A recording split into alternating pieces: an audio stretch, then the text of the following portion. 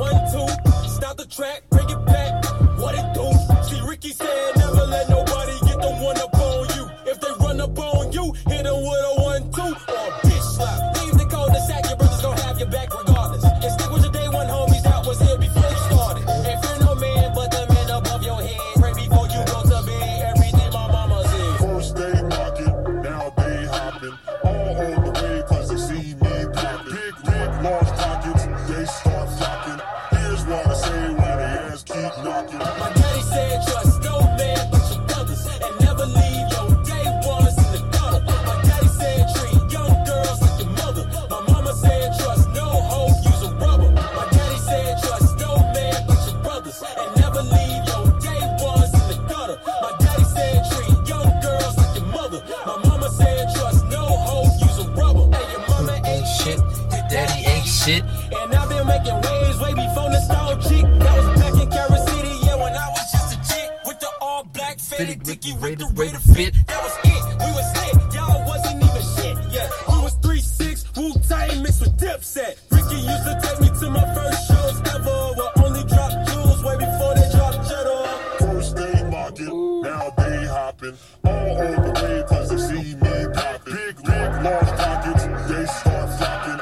Here's what I say when they ass keep knocking. My daddy said trust no man but your brothers, and never leave your day ones in the gutter. My daddy said treat young girls like your mother. My mama said trust no hoe, use a rubber. My daddy said trust no man but your brothers, and never leave your day ones in the gutter. My daddy said treat young girls like your mother. Like your mother. Word to Denzel Curry. That is Ricky, the new motherfucking single. That shit is fucking slapping. What is good? This is your boy, once again, Mario Caballero, in the place to be. Might know me also by the AKAs of Chicano Thanos at the momento. We've got, Tree Trevino, because I stay on green. And I be hella major. You feel me? Yep. Judith Zapata in the building. That's how we do it. This is episode 52. How do you do? Mind if I slide through for a moment or two? What is cool with you? And yeah, we doing it all the way live. It is May the 23rd. It has been a long time since we've touched down and gotten, touch basis with y'all for a minute. I know the last fucking episode was a fucking beast. Shout out to anybody who stuck all the way through it and listened to all our goddamn stories. You just had to vent on that one. That one's for the archives. That's for us and maybe us only. So, sometimes you gotta say fuck it and go for it. Do what you want. And, that's the power of owning your own shit. So that's what I'm here, and that's what I'm about. We gonna get right into it. Just for preface everything, give you a little set, mise en son, give you some scenery, to this, buffoonery, if you feel me. I am chilling in the laundromat right now, so you'll probably hear my phone alarm go off, and I have to take a break at that moment. It would be a good time for an ad break, but, those are coming. They're coming. Any event in the moment, it is pretty late in the evening, around 10 o'clock and shit, and so it's fucking, man, just doing it. I guess the one good thing about going to this laundromat where I live is just, it's, hella paisa, and so they got the TVs in Spanish, which is dope around this time because sometimes they be playing the Weather Channel or the weather and the news. You feel me? And that's some baddies. If you want to see them, they're right there. And I would say 6th grade version of Mario definitely discovered that himself. So it's when you start to feel certain ways and you grow up and you become a man. And that's pretty much what happened.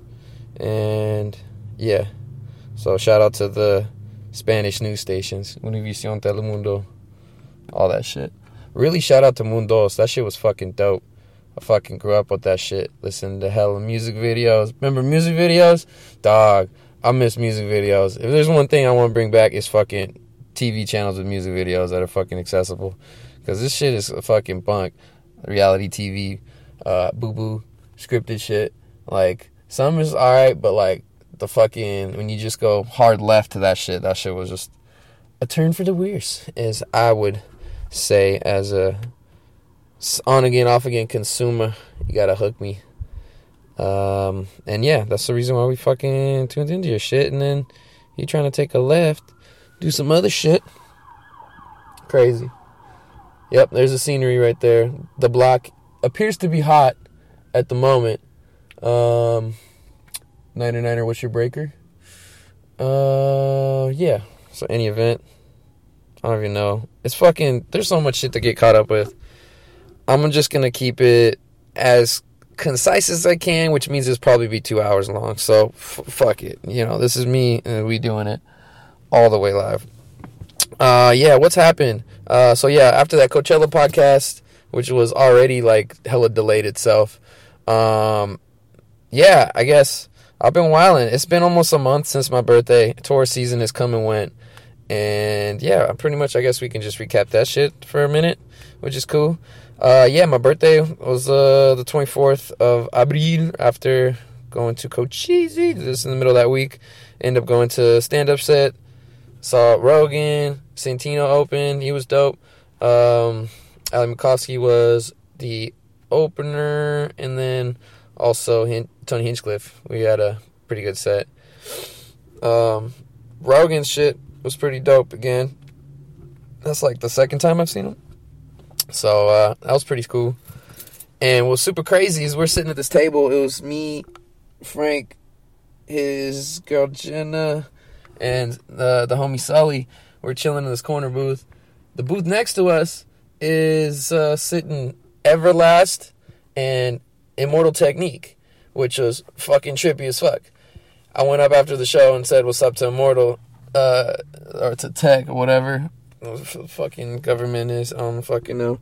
Regardless, that fool's a dope individual and a cool human being, and he's got a crazy story, which is fucking out there. Also, Dancing with the Devil is fucking a trip and a half in itself. I didn't do psychedelics until later on. I haven't tried it since later on in my life, but to be quite frank with you, when I heard that shit, I was like taken off like on another adventure. That shit was fucking a trip and a half, as I said earlier. That shit was crazy. So yeah, man, said what's up to them. But lo and behold, after the set ends, none other than Mr. Rogan himself fucking popped up and sat right there at that table pretty much. He literally walked over, sat down. He was just like, all right, I'm done. Thank you. Good night. Woo. And just everything ended. Or however he did it. And then fucking everyone's filing out. We get up, get off the table, just like waiting for everybody to leave. And then this fool pops up like a minute, 2 minutes later. And sits down at the table and just takes a deep breath, goes, like he had just caught his breath, like literally right there. And freaking Jenna immediately like rushes him and shit like that. It's just, hey man, I really enjoyed your set. You did a good job. And she's like open, like talking to her. He's like, oh, thank you, appreciate it. And you know, trying to be nice because you know it's a chick and you don't want to have that. You know, you don't want to like be like, you know, give me a sec. But like I could tell that he needed a sec. It was kind of funny. There goes my alarm. So I'm gonna have to go do that shit in a sec. We'll finish this part of the story. So yeah, I'm at the show and Jenna's like rushing him, and she immediately goes like, "Oh yeah, I'm here with my friend Mario's his birthday today. He's like a huge fan of yours." And he looks at her and he goes, "Mario, man, fuck Mario." I'm standing like a foot behind him, and I'm like, I know he's saying it in a joking way, so I'm like, all right, fuck it. I was like, yeah, man, fuck me, dude. I feel it, fuck me, yeah. He's just like, nah, man, I'm cool. It's cool, happy birthday. I'm like, thank you, bro, appreciate it. You did good, you know, all that shit. It was real nice. And then Jenna's like, yeah, is there any way I could take a picture? And he's like, yeah, sure, let's go. And I look and turn, and she's like, "Is it cool if I have a disposable?" She whips one of those out, because the thing about Rogan shows is he has little Yonder bags and shit, which are pretty cool. Make sure you don't record your any of the set, so that doesn't get leaked, and so they can work on stuff, which is pretty cool innovation. But it means that you can't have your phone there in like the main seating area. So what happened was she pulled out a fucking disposable of all things, and so loophole, I guess. And he's just like, all right, and he looks at her, and is like, man, what are you, a caveman? I haven't seen one of those in forever. Starts like clowning on her, and we're all laughing, having a good time. And yeah, we take a photo, pretty cool. Except for the fact that it's a disposable, so I gotta wait for that to get developed. Shout out to Jenna for, I guess, being heads up, and Johnny on the spot there for that. I really appreciate it. That'd be cool. I'm gonna get that and definitely post it. It was a good time. Like a month later, we're like a month past that shit, and yeah, it was a good one. I had a fucking good time there. I think I met up with my sister that weekend. What else do we do? I have to go open my calendar app. Is this where we're at now? I'm opening my calendar app. Oh yeah, it was Easter's. Yeah, I already went over that. Let's see. Anyway, yeah, I don't think I ended up doing anything really crazy that weekend. If I remember. Remember. Yeah, I'll take a break. We'll get you right caught back in just a moment. Alright, we're back. And it continues. Where were we? I guess one thing I gotta mention. I'm very fucking slow and meticulous when I be doing this laundry shit. This should be taking me like multiple hours to get done, especially in public, when I got to fucking do everything out there. I'm just get fucking blitz like a motherfucker and just go do it. Smoke up, and then I'm pretty spacey, so that feeds into it. I be forgetting shit. I'm like leaving stuff everywhere. I drove to this damn laundromat, forgot my goddamn soap and laundry detergent and dryer sheets at the crib, so I had to go all the way back. So I was stupid. But yeah, this is taking me forever. Anywho, I guess speaking of smoking, I fucking took a little tea break because I thought I was gonna get drug tested by this gig, and yeah, it ended up being pushed back. So I freaking took a little break. I think after that Rogan show around my birthday, or that weekend, something like that. If I do believe so. Yeah, I guess we can keep it moving. Oh yeah, I was on a boat a couple weekends ago. That shit was fun as hell. Shout out to the homie Mark. We were out there for his B-Day out in Long Beach. Threw some money, and we chartered a little boat. That was freaking dope. We're out there drinking. This fool had catered Filipino food, which I hadn't had in forever. I freaking loved it. It was so good. We had pancit, lumpia, freaking chicken adobo. Oh man, it was amazing. Was it Sang Sang, I think is what it's called? Oh man, it was so good. Had some cake, drank like crazy, and yeah, that was really fun. We had a good ass time on there, on that damn boat. Yeah, what else has happened? Last weekend, the homie VJ graduated, so shout out to him, getting that shit done with. Yeah, that's definitely a burden. I know we had a good time last weekend, just chilling.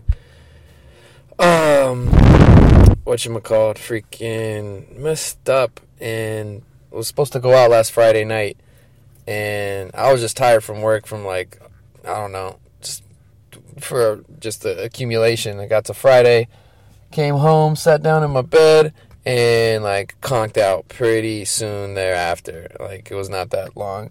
And yeah, man, ended up waking. I went to bed probably like 6:30, 6:45ish. I was watching the Sharks play the hockey game, and the homie Frank was in town. I was supposed to go out with him, and We're gonna meet up with VJ and maybe homegirl Alexa too. Yeah, I think she was there. But it was a Kenny Beats show, so I wanted to see him throw down. With Carmack was playing. The homie Aris was spinning too, man. Shout out to former guest extraordinaire, the man at Sierra Sounds. That fool was playing a nice little set too, and I had fucking missed it because I woke up at 2:45 in the morning. What in the fuck? I slept. Goddamn, how long was that? Like 6:45 to 2:45. That's 8 hours. 7-8 hours. Dude, I slept like 7-8 hours. Frank, if you can call me, he called me like five different times trying to pick me up because he was my ride. He was gonna be my fucking ride. I was gonna be able to get turned, and he was gonna be my goddamn ride, and that shit did not happen. So I was utterly disappointed in myself, and I basically talked about it all weekend because how fucking pissed off I was. That shit was some bullshit, honest to God. The biggest. It was fucking some fucking horseshit, man. I was pissed at myself, and yeah, it would have been a cool show to go see. Apparently P-Lo was in the building. Would have said what's up to him. Bunch of shit. Would have tried to smoke out Carmack, which I've done before. Shout out to the homie. Yeah, I'm fucking pissed. So yeah. Anywho, I'm up in the morning. Not really doing very much. It's like a weird ass time. So I'm like, fuck it, I'm gonna be productive. I'm like, alright, I'm gonna just like shave my head or whatever. That's a task in and of itself. For those who are not follically inclined, like yours truly here, it's a long process. It takes a minute. It's like you just gotta be meticulous with it, or else like when I get sloppy, I always cut myself. It's always a problem. But I ain't scared of blood. Yeah. Anywho, what the fuck was I saying? Yeah, so I shaved my head, and I was watching this fucking Rogan podcast. So he's talking to this chick, about freaking, Area 51 and all these government conspiracies and these people who are like, mercenaries for the U.S. government in different countries, and when they go rogue and the Blackwater shit they do. And damn, that shit was like grasping my attention. That shit was like fucking interesting as a motherfucker. And let me see who it was.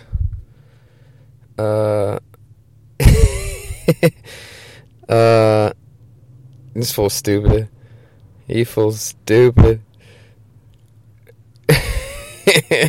I gotta comment on this in a second. Alright, I'm back. LMAO. I like people who enjoy themselves and have fun. And I get caught up in the Instagrams, and that's kind of what happened there, I guess. Yeah. Oh yeah, what the fuck did I go on the EG for? Let's see. Who was you talking to, doggy? Who was you talking to a few days ago? Bam. Annie Jacobson. That's who. So she had a good conversation. She was pussyfooting on some information, though, which is kind of funny. Yeah, so it was pretty crazy. It was a cool show, though. It was cool. I liked it. I was quite intrigued. So much so that I thought I was going to be able to take a nap and then wake up and go to the homie's graduation, which is at like 9 o'clock. And ended up going to bed at like 6. Woke up again around like 10. So, fuck me. Yeah, another 4 hours of sleep. So I think I slept like 12 hours. I was well rested. My body told my ass, get the fuck down. You ain't moving nowhere. And so that's what I did. And I was pissed again because I missed the homie's graduation. And I was fucking in town for it and everything. It was so disappointing on my part. I'm such a lag. I'm horrible with the mornings, especially when there's no cash involved. Because I'll get up for a check, but like, man, it's hard to get my mind and body to just get that oomph to go. I really gotta get myself like a 10-hour leeway to do something like that. I gotta prepare, which I don't do as much as I should. So that's 'tis life indeed. Yeah, man. So yeah, that was last weekend. This next weekend, I'm gonna be back home in Stockton. I'm going to try to do a couple podcasts with some friends, see what's up with them. I'm going to try to do one with my grandma who speaks only Spanish. So I'll try to make this, I'll make that one the first all Spanish language podcast, at least as much as I can, as I'm going to be using some Spanglish here and there, kind of the Joey Diaz Spanish, if you understand, but not that dirty because I'm with my dang grandma. As you could imagine, I could speak a little differently around certain type of people, so it's just kind of interesting. I want to talk to her about her experiences and all that stuff too. But yeah, my little brother's graduations, I'm going to be back home in the 209, so if anybody's out there listening, yeah, say what's up. Hit me up. I'll probably be available maybe Sunday, maybe Monday, because when I fly out later that night. Yeah, say what's up. Say what's up. If not, that's cool, because that's what I'm used to, motherfuckers. I'm grateful. Don't want me to bless your presence. Or maybe it's me. Hey, nah. Could it be me? Fukalat. Alright, I'm gonna get lost looking at this suggested feed on IG. Manila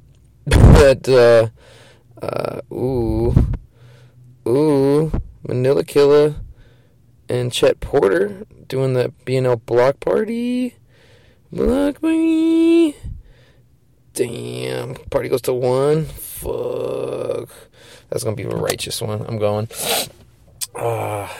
Fuck. Shout out to Brownies Lemonade. Let me get back to on topics, because I gotta go back and do some laundry because it's in the dryer right now.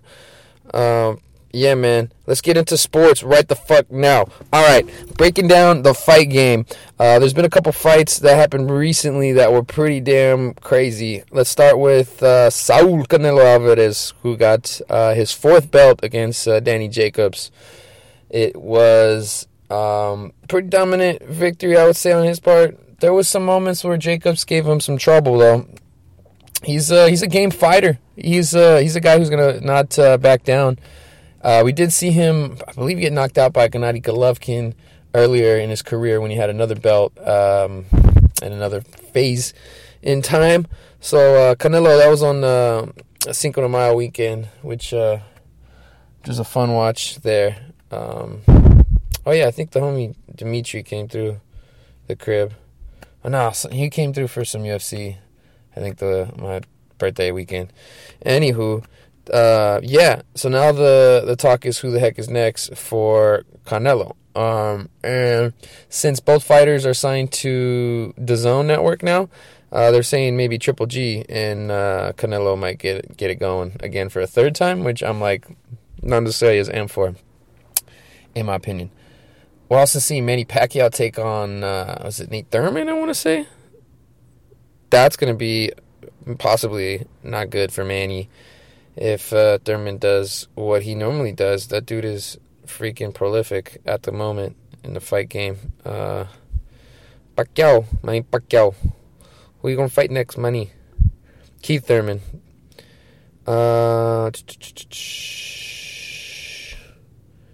Yeah.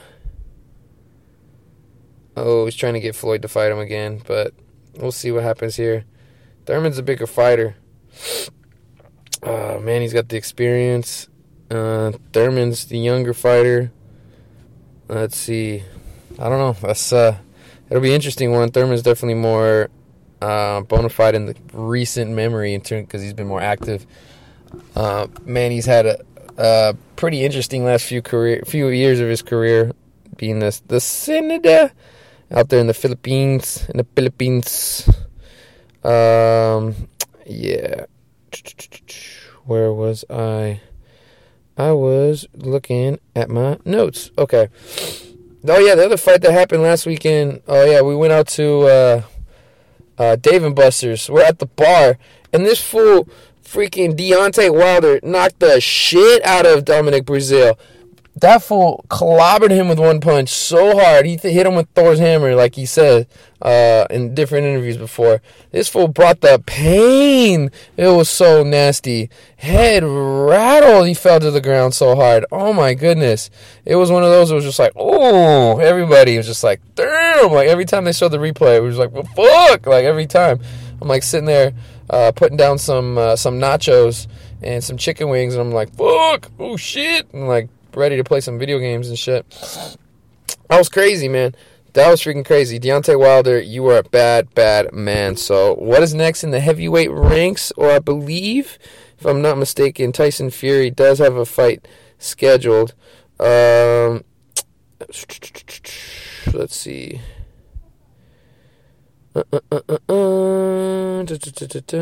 Fury says he doesn't think he's going to fight either him or Joshua. Maybe in 2020. As long as we get a rematch at some point, that would be freaking cool. Tyson Fury, next fight. That's what I want to see. You got Tom Schwartz coming up on June 15th. That's who I wanted to say. The second 3 weeks. Yeah.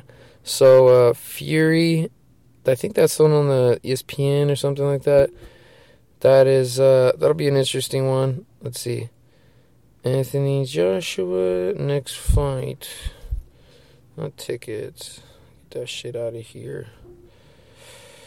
What's he gonna do? I think he's gonna try to fight in America at some point. They don't know. Oh, yeah, it's gonna be Andy Ruiz Jr. And that is coming up, I think, in the month.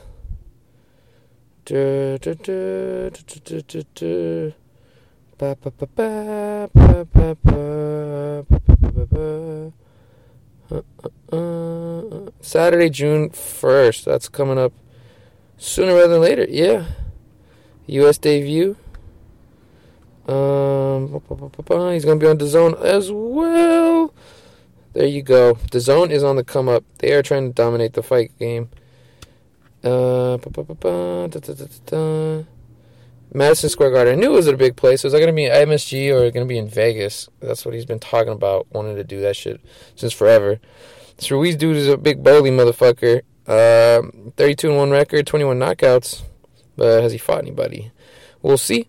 Joshua is 22-0 with 21 knockouts. About the same age. He's got 4 inches height, Joshua does, and his reach is about 8 inches. That's pretty significant. Yeah, man. Is it clobbering time again for him? We shall see. We shall see.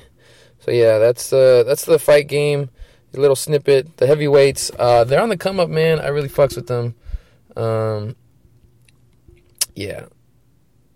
DAZN, they're taking over. I did a little presentation for on like a lot of that stuff, all the different sports media rights. It's very important to see where those rights end up. Also, it's crazy. You know how Fox and got sold to Disney, like a lot of the Fox properties? Well, they ended up having to sell off a bunch of the regional sports networks that they have, like the Fox Sports of the world and all that. They sold Yes Network, which is the home of the Yankees, back to the Yankees / I think Amazon has a part stake in it. They sold it back to them for like $1 billion, dude. Freaking crazy. Also, the other sports networks, I think, all sold for combined like 3.9 or something north of that. I can't remember. Sinclair Media bought them. They got it for a discount pretty much. They got it like 80% from what they thought they was gonna get, which is kind of a trip. I don't see media properties get sold like that too often. So they kind of came up on it a bit, I would say. All right, moving forward. A lot of shit has happened in the world of basketball. Or actually, you know what? Let me talk about this before. How about the last UFC, the big pay-per-view? Rose Namajunas took that L, man. That sucks. I was a big fan of her, but she got slammed so hard. As soon as I turned on that bootleg feed, that shit happened, and I was like, damn, right in the second round. It was crazy, the main event. It was, that was pretty insane. So, we hope the best for Rose. She said she doesn't know if she wants to do it anymore. So whatever she does in the future, that's up to her. She's got a lot of years ahead of her. So we wish her nothing but the best. She's nothing but a warrior. Can't question her heart. It's just that fight game is a toll once you get to that level. It's pretty crazy. Moving on, we have yeah, world of basketball, like I was saying, a lot of stuff has happened on and off the court. We are now in the conference rounds, I guess, / NBA Finals section of the playoffs. So we are in the nitty and gritty. There have been 2 exciting rounds prior to this, and then we had the Warriors. They are so interesting for sure. I guess I want to start off in saying shout out to Dame Lillard hitting that 50-foot game winner. That was pretty ballsy. I think that won them the series in the first round, if I'm not mistaken. Pretty damn epic that shot was. That was, him staring into the camera, and that was freaking epic. Let me see. Shot. Oh yeah, he beat the Thunder with that in Game 7, which was pretty freaking epic. And I know it looks like he's going to sign a $191 million extension. It was 37-foot buzzer beater. He shot it from the Moda Center logo. Crazy. That was so crazy, man. That was a moment to remember for sure in the playoffs. And also the Thunder, kind of a disappointing end to their season. PG was definitely banged up at the end, which was disappointing as well. Because he really took off at the beginning of the season and really held them together. And allowed Russell to play a different style that we haven't really seen quite as much, I would say. Which was interesting to see, that development. So Thunder got knocked out. Another series that went 7 was the Denver Nuggets and San Antonio Spurs. And that was kind of a slow death for San Antonio. It was a long, prolonged one. Because Denver... They were the newbies in the playoffs this season. They had a terrific record. I think they were the number 1 seed. 2 seed, I should say. They were fighting for that all season, though, that number 1 overall. And eventually ended up with the 2 spot. And took it to 7. Got by. They were looking for scoring certain stretches. You could tell. Guys were real hesitant. They were clamming up a bit. So they did their thing, moved on. And then took the Portland Trailblazers all the way to 7 as well. That was back and forth series. Saw good moments and bad moments for role players on either team, really. Jokic was balling he for long stretches, man. He had some good-ass games. He did look dead as fuck in that, 4 overtime game, I want to say, that they had. That was another epic performance. That's one that I won't remember. Portland put in Rodney Hood. He's skipping around, just all fresh, and he gets in the game, hits some shots in triple, quadruple over T, whatever it was. It was pretty damn late, and he did his thing. They won, and that was pretty epic. Let me see what else besides that. Oh, on the other side, he had the Warriors who advanced to play the Rockets. I'm trying to remember who they played in the first round. Yeah, who was it? NBA playoff bracket.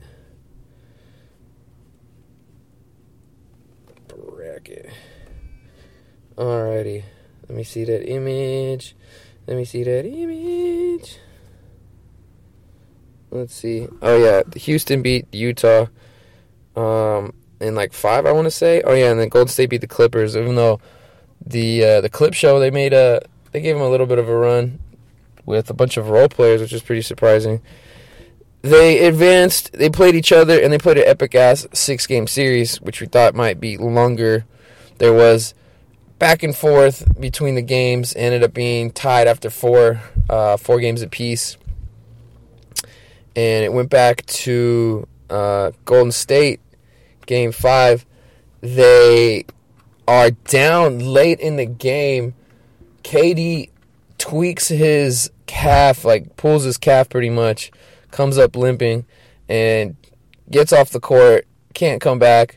Freaking Curry and Klay Thompson bring the team back. They win the ball game, take a 3-2 series lead, and you could feel like Houston let it slip there. That was maybe the moment for them to win that series. There was some controversy involved, but I didn't see the game, so I ain't gonna speak on that part. It was pretty crazy though. So add that one into another moment in the playoffs. Game 6 came, and that was pretty damn crazy itself because no Kevin Durant. Boogie had been out all playoffs pretty much since the first round against the Clippers because he re-injured himself. And then, yeah, they were like pushing Iguodala's minutes. Freaking Livingston was getting playing time as well. They were playing like kind of old school, kind of Warriors, like how they played before KD was on the team. It was the Splash Brothers and Draymond, man. He took it up to another level there. It was impressive to see. He's been on fire for the last few weeks. But yeah, man, against Houston, he was on it. And Chris Paul and James Harden, they played like statistically well, but at times you're just looking around at them and you're just like, man, this is like some of the most frustrating type of brand of basketball to like be a part of and be a member of. Apparently, I'm reading like today that Chris Paul and Harden were getting into it with each other, and I mean, it's not surprising, man. The freaking way both dudes play, it's just like that. There's a lot of overlap in terms of what they like to do on the court. So naturally, it's going to be like a massaging of egos for like to make that work. And in the past, it's been good, but who knows where it's at now, man, between them. But they didn't get as much. They got a lot of punch from Eric Gordon, and each one had a kind of off game every once in a while between Harden and CP, if I'm not mistaken. But yeah, the Warriors are fucking prolific, man. Curry and Clay, they like, you know, really brought it in that game 6, and they took it on Houston's home court, which was freaking surprising as hell, especially the way they did it. Another come from behind victory. It's just like the Warriors MO, man. They're never dead until they're dead. They're one of those teams that can like come through in like a couple minutes and then bring it and immediately just turn it on. It's crazy. It's like unreal. They just like put freaking kerosene on this fire and they just like blow right past you. It's like they hit that NOS button in Fast and Furious. It's like crazy. I don't know if I've ever seen like a team that could ever put up numbers quite like that quickly. I love watching my Sacramento Kings team back in the day. Kind of try to do similar things. I love that Phoenix Suns team with Nash. They would blitz you for like 15 points in like 3 minutes sometimes. Like they could really pour it on. But this like addition of the Warriors team and for the last like 5 seasons has been ungodly, man. Like freaking crazy. And even dating back like more like 6 or 7 years. It's like going back to like when even Mark Jackson was the coach. When they would get down big, probably due to some like fundamental coaching flaws that were pretty apparent to people watching from home, they would make terrific comebacks like consistently. Curry would just go like flames on people, and madness would ensue. But then they would be running this like slow, low post offense where they'd be just like what the fuck y'all doing? But yeah, Eastern Conference, it's been kind of, I guess it was like a 3-team show for the most part, because you had the Bucks, and they were just like steamrolling everybody that was coming their way in the first few rounds of the playoffs, because they, who the hell did they play? They played Detroit in the first, swept them, played Boston in the second, and gave them a reverse sweep.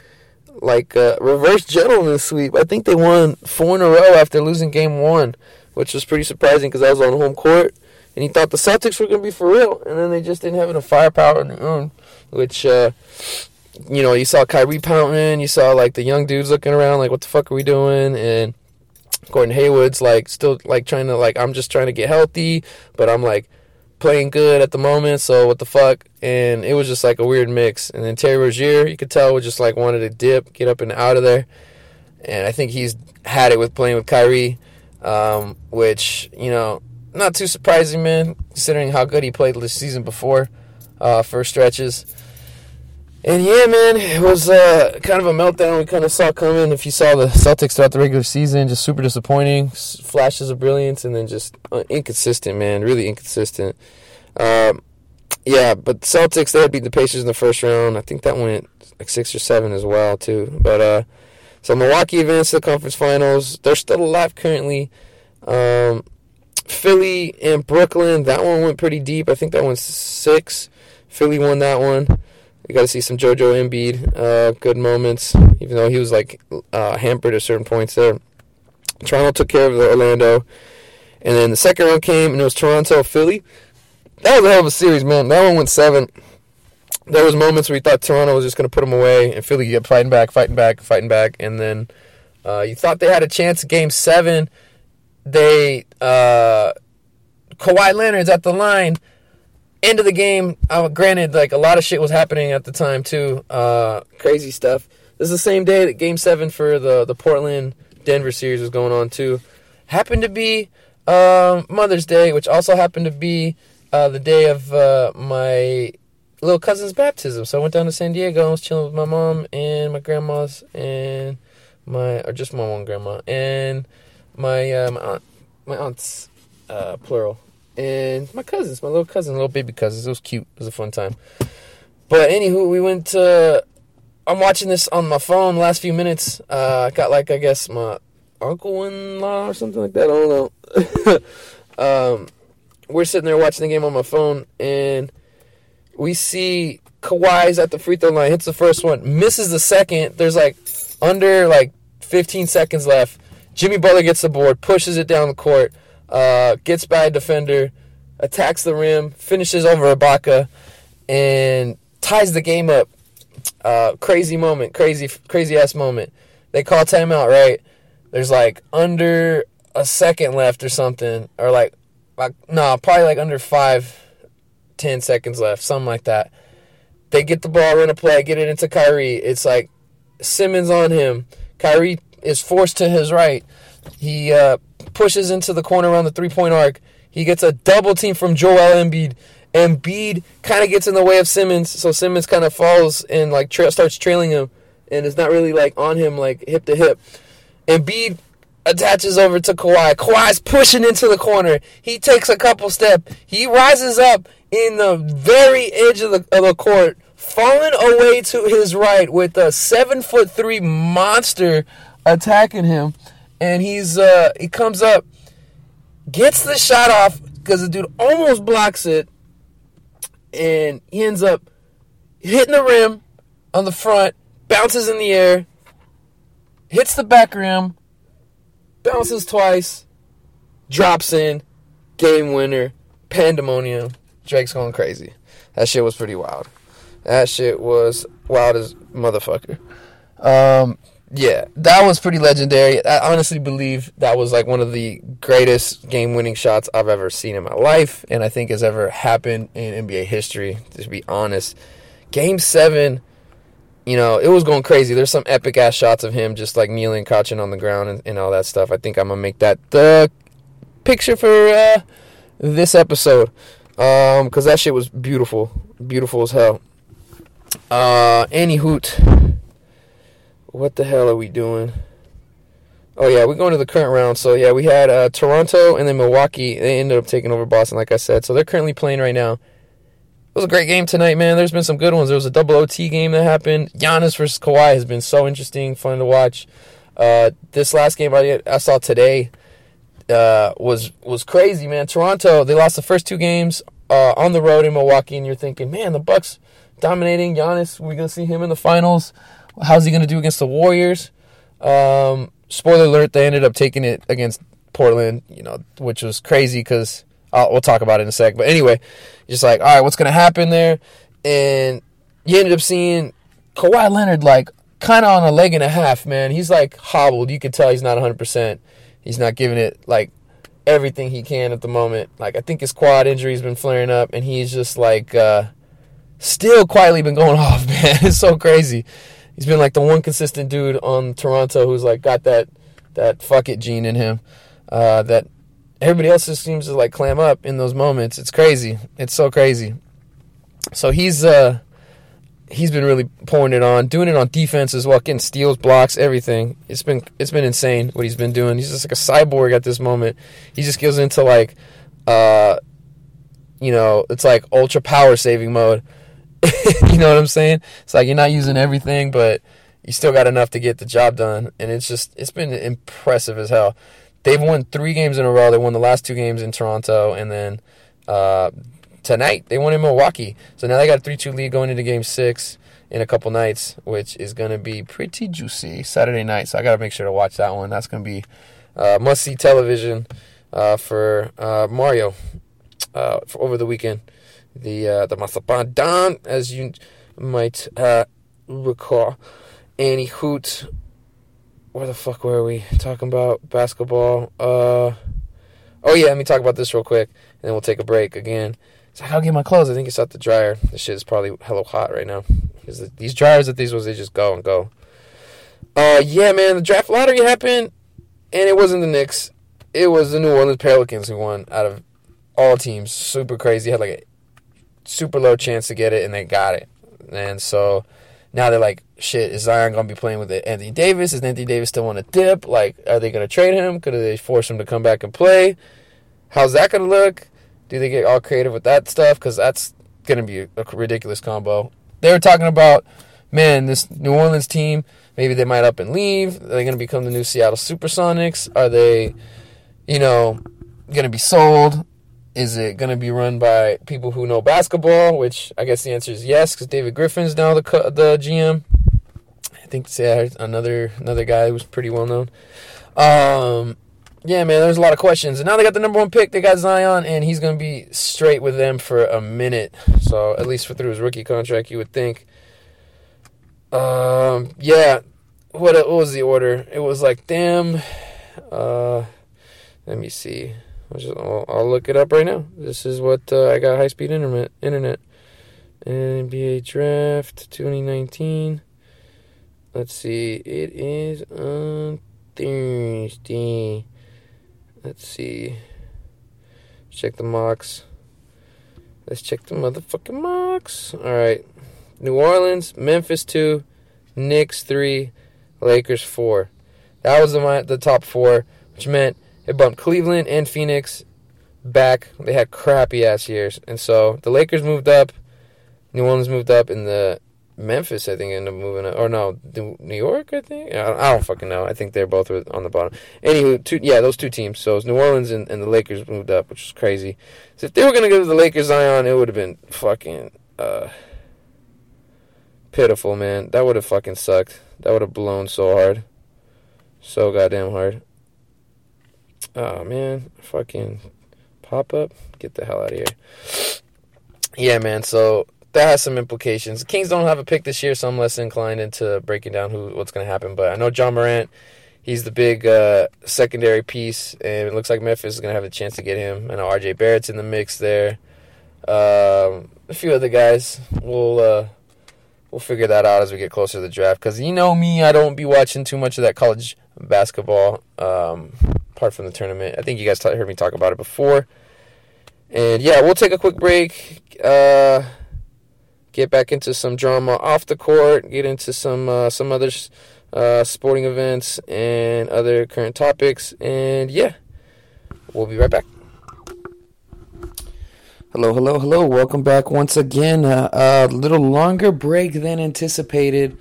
So yeah, just to give you a heads up, we fast forwarded a few days. So basically finished my laundry, took it home, and I just crashed after that. So then I had work on Friday, had to go ahead and, finish packing, made it to the airport, and flew home. And stayed up in Stockton, and that's where I'm currently at now. Yesterday, Saturday, was my little brother's graduation, which was nice. So, got to see some old teachers and whatnot, and I congratulate my little brother. We hung out, had some lunch yesterday. It was amazing. Oh my goodness, so good. And yeah, just been hanging out today. Lazy Sunday. Just my family went to go shopping, so just chilling at the family's house right now. Just got to finish up this damn episode, man, because I told y'all I'll be back. I guess I'll talk about basketball a little bit more here before we finish things up. But yeah, Game 6 of the Raptors and Bucks series ended up finishing. Toronto was able to pull it out at the end. They were down like 13 points in the second half. Again, another double-digit comeback in this playoffs. Bucks kind of got stalled down the stretch. Couldn't find any offense. aside from Giannis, and even he was limited. Freaking Kawhi Leonard is a cyborg, man. He is insane. He had 27 points, and I think he had like 17 rebounds. It was a career high in rebounds. In Game 5, he had a career high in assists, so it's like back-to-back games. This dude was just pouring it in. And he's like on another level. He's freaking amazing. And I think he's the sole reason that the Drake curse kind of got lifted a bit when, I guess, Drake, after the Game 5 win, was saying, "Oh, we're going to the finals." And I was like, man, you 1 game away. Milwaukee, if they stole Game 6, they could have got 7 too. So it was a little ballsy there, man. A little ballsy there, Drizzy, but the team ended up having his back. He was dressed like Tupac from above the rim, sitting there courtside in Game 6. So congrats to the Raptors. They're making their first ever finals appearance. So it will be Toronto versus Golden State Warriors. We'll be going back and forth across that northern border, and should be an exciting one. I think everybody and their mom has the Warriors picked here. As we've kind of discussed in the past, man, they don't even need Boogie or Durant to take this championship. But I think KD will probably come back, I want to say, around Game 3. And apparently Boogie looks like he might be a little bit healthier than anticipated. These teams have a few days off now. They haven't, not until like next Thursday until they play Game 1. So Kawhi's going to get some rest on that quad injury that he's been dealing with. And we'll see if KD's Achilles or KD's calf, I guess, and I guess it's Boogie's calf also. I think it might be his knee now. I don't know. Anyway, let's see if they get healthy as things shake out there. All right, I guess that's everything on the court for the NBA. There's been some crazy stuff going on off the court, though, in the last few weeks here. We'll start with the Lakers, man. The Lakers have been in some turmoil these last 3 weeks or so. Their front office has had a lot of shaking up. Magic Johnson called it quits out of nowhere pretty much just a few weeks back. Held a press conference, didn't even tell Jeannie Buss about it. Pretty much caught everyone by surprise, and he just went up and quit, which was pretty shocking to say the least. That dude, he was brought on to try to bring back the Lakers. It was him and Rob Pelinka. And apparently him and Pelinka didn't even have a relationship beforehand. Pelinka was Kobe's agent prior to joining the Lakers front office, and I think he ultimately made a power move there. I think there was a lot of internal infighting, kind of bitching and moaning about Magic maybe not being 100% present all the time. And Magic was complaining on his end that he was, not having his own personal time off and personal freedoms and all that stuff. But, I mean, that kind of comes with the job, comes with the territory. I think he had agreed to the job in principle kind of as more of a figurehead position, but I think the pressure was on him to kind of do the day-to-day GM duties and the responsibilities that I don't think he was necessarily up for. I know there's been a few people who have kind of pointed out that this is kind of Magic Johnson's MO in the past. He's when he was a Lakers coach, he up and quit kind of in the middle when things got tough. When he was a part of TNT broadcast, he let that go. I know he's brought in as a member of ESPN and ABC broadcasts. I think Bill Simmons was talking about how he kind of threw everybody off because he announced his he quit from that job too, like right before the season began a few years back. So pretty damn crazy. There's been a lot of shakeups, a lot of concern about where the Lakers are going to be moving forward. They got lucky as hell that they got the 4th overall pick and they moved up in the draft via the lottery. But before that, man, there was some freaking fans trying to protest and, tell the freaking, front office that they need to get their shit together. It was the protest that they tried to organize was pretty damn crazy, and it was pretty freaking hilarious, being from the outside looking in, because it was organized by some dude who was not even from LA. First off, which is not surprising for Laker fans, but second off, the dude tried to schedule a rally in Staples Center on a Friday evening in the middle of rush hour traffic. All right, sorry, I had to take a phone call. Like I was saying, though, man, it was crazy. They tried to basically organize a protest. Hardly anybody showed up. There was almost as many media members there as there were fans. I think the biggest, loudest critic that was there was freaking Clipper Darrell, who was stomping all over the Laker fans and just talking crap to them, saying how it's a Clipper town and all that stuff, which he's done before, but I found this one pretty damn amusing, going there against all those Laker fans in downtown LA. Downtown LA on a Friday evening is like one of the hardest places to get to in terms of ease of traffic and restrictions and all that stuff. So they did not think that through, and they also didn't think through the fact that the offices of like the front office and everything, their headquarters are in El Segundo, just out by LAX area. So they were in a completely opposite part of town than the people that they're complaining to could even hear them. So yeah, not thinking two and two together there.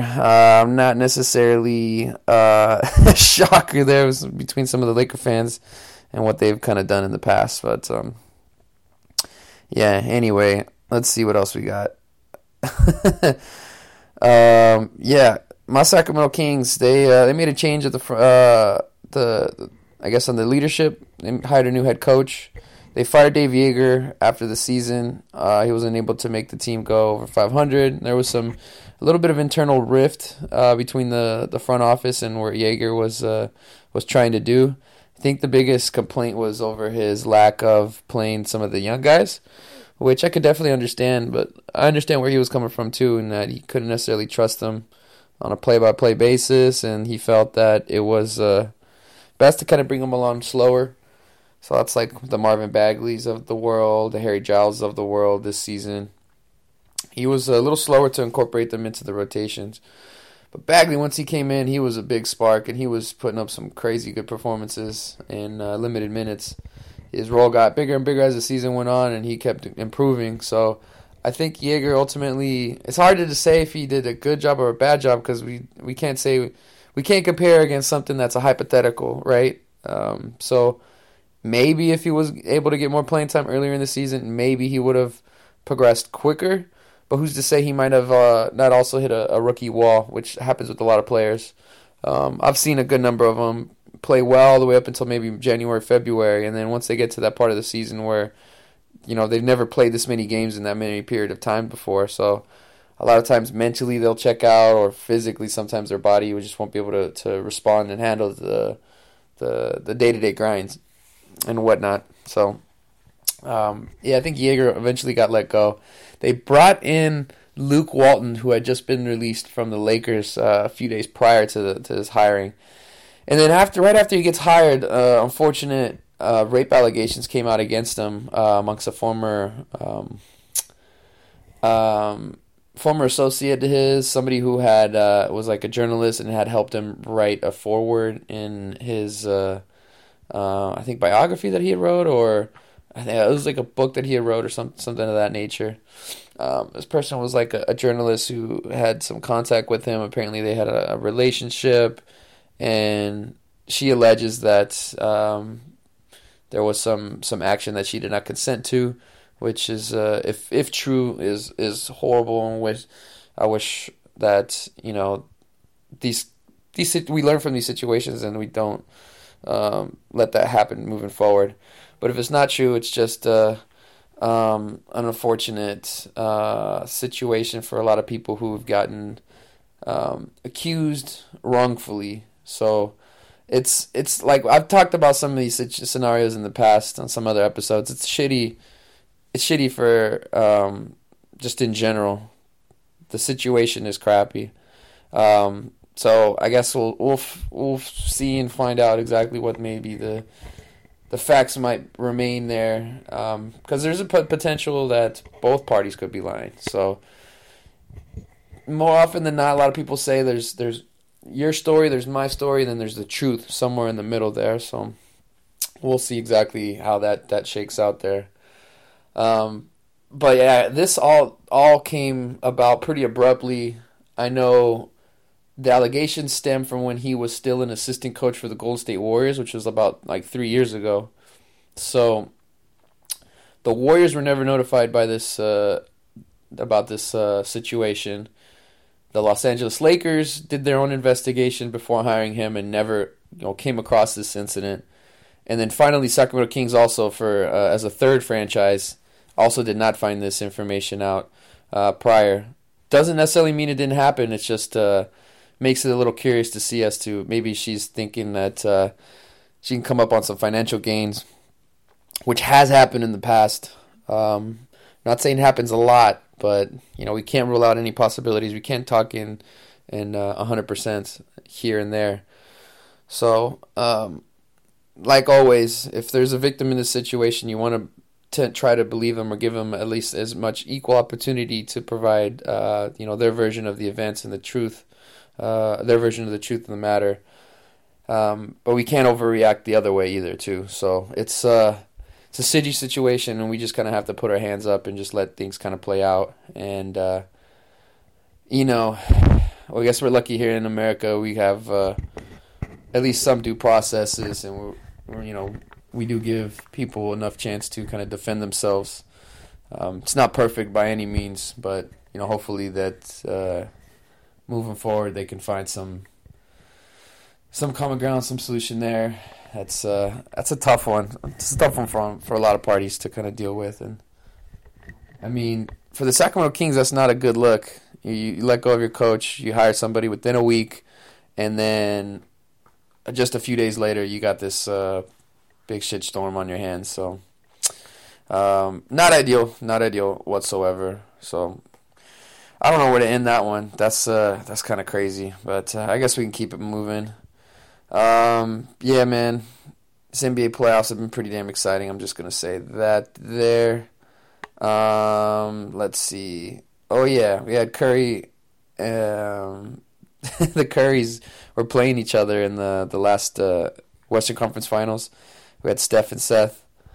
And we had another storyline with Ayesha Curry when she was talking about how she felt like she went on like this Red Table Talk podcast show with, I know, a few females, one of them being Jada Pinkett Smith. That's the one name I remember, so don't blame me if for having bad memory. But regardless, she went on the show and she was talking about a lot of different personal problems and issues. I know she was talking about her family relationship and she dealt with her own insecurities. I believe she had a botched breast augmentation, aka boob job, that took place after her second child, I want to say. So she was real insecure about that stuff. But she was also saying that how from time to time she might not feel as feel like she has her own self-worth due to the fact that she has had a lack of male attention in the past, which is you want to be relatable, you want to understand, okay, I get it, that's understand. Everybody wants to feel special in a certain way and to get that attention. On the other hand, though, there's a lot of different factors that I think she's kind of neglecting to kind of take into consideration, or maybe she kind of said those were her feelings and maybe not her thoughts. Sometimes people speak emotionally, which is true to them, but maybe if their true beliefs are somewhere a little different. And so I think that might have happened there, because there's a lot of people kind of coming back against her, saying that, oh, why the heck would you be wanting men to tempt you when you are in one of the best situations possible for a female? You've got a marriage to a faithful NBA superstar who has helped elevate not only your family's brand, but your brand itself, where she's got her own cooking lines and different kitchen products and things of that nature, which has been really successful with promoting and pushing that for the last few years, I would say. And the other thing is, too, it's from the guy's perspective, why should I give you attention if I know who you are? I know you're a family woman, and I know that you are somebody who's in a good position there. It's if I holler at Ayesha Curry, I already know she's gonna not give me any time of day, because why should she? Man, she's got everything that you would ask for on paper. So, like, I get that perspective from it, and it was just really funny, man, because people were really trying to flame her on Twitter and on Instagram and stuff like that. Because it's like, I've seen all these memes now recently of, like, Kawhi Leonard probably trying to holler at her and stuff like that. It's, I don't know, it's interesting. But, yeah, I guess it's just something to think about, because it's like, why would I put myself on the line to embarrass myself if I know that, you know, that's going to be the likelihood outcome, just to make you feel better, you know what I mean? So most people generally are, you know, the first person they think about is themselves. So like when their actions a lot of times are directed towards that, and that's just natural human behavior, I'd say. So nothing too, I guess, out of the ordinary there. But yeah, Ayesha Curry. Go ahead and holler at her, I guess. I don't know. Shoot. I don't freaking know. She's mama too and all that stuff. But yeah, I guess moving forward, step on the ice for a quick second, man. San Jose Sharks once again fall short of their Stanley Cup aspirations. They made it to the Western Conference Finals this year. First 2 rounds, man, it was looking promising. They had a 7-game series with the Golden Knights where, man, that Game 7 was pretty damn epic. They were down, I want to say 3 goals going like into the third period. They got a power play, like a 5-minute major, and I think they scored 3 goals within that power play. They come back, score a 4th one to take the lead. The Golden Knights scored with under a minute left to tie it going to overtime, and then the Sharks eventually scored the final one to win 5-4. Pretty damn crazy. Crazy situation, crazy finish there for the Sharkies. They moved on and went into the second round where they also went 7 games. But, you know, unfortunately they faced the St. Louis Blues in the championship Western Conference round and wasn't able to get it done. They had a lot of injuries in Game 5 and Game 6. I know Pavelski wasn't healthy. I think who else missed time? I think maybe, was it Carlson? Anyway, they kind of fall short again. It's nothing too surprising, but also still very disappointing because you want the Sharks to break through one of these years. But now we have Boston versus St. Louis for the Stanley Cup playoffs, Stanley Cup Finals. So yeah, it is what it is. Alrighty, let's see. All right, we did get some NFL draft. Or we did have the NFL draft that took place a few months back. Now it's just all this stuff that I'm looking here on my list. This shit is just super old, man. But I think the Raiders did all right with themselves. They drafted, I think, high character guys, some people who are solid and maybe have lower bust potential, but they might have lower, you know, superstar potential also, which I don't necessarily fault the team. They need solid players. They don't necessarily need like hit or miss type guys. So we'll see what happens. Clelin Ferrell with number 1 overall pick. I know they got Josh Jacobs, I believe his name. It's JJ. The running back out of Alabama. He's a thumper. He's going to be probably a Marshawn Lynch replacement. Yeah, they got a safety as well, and a few other guys later down.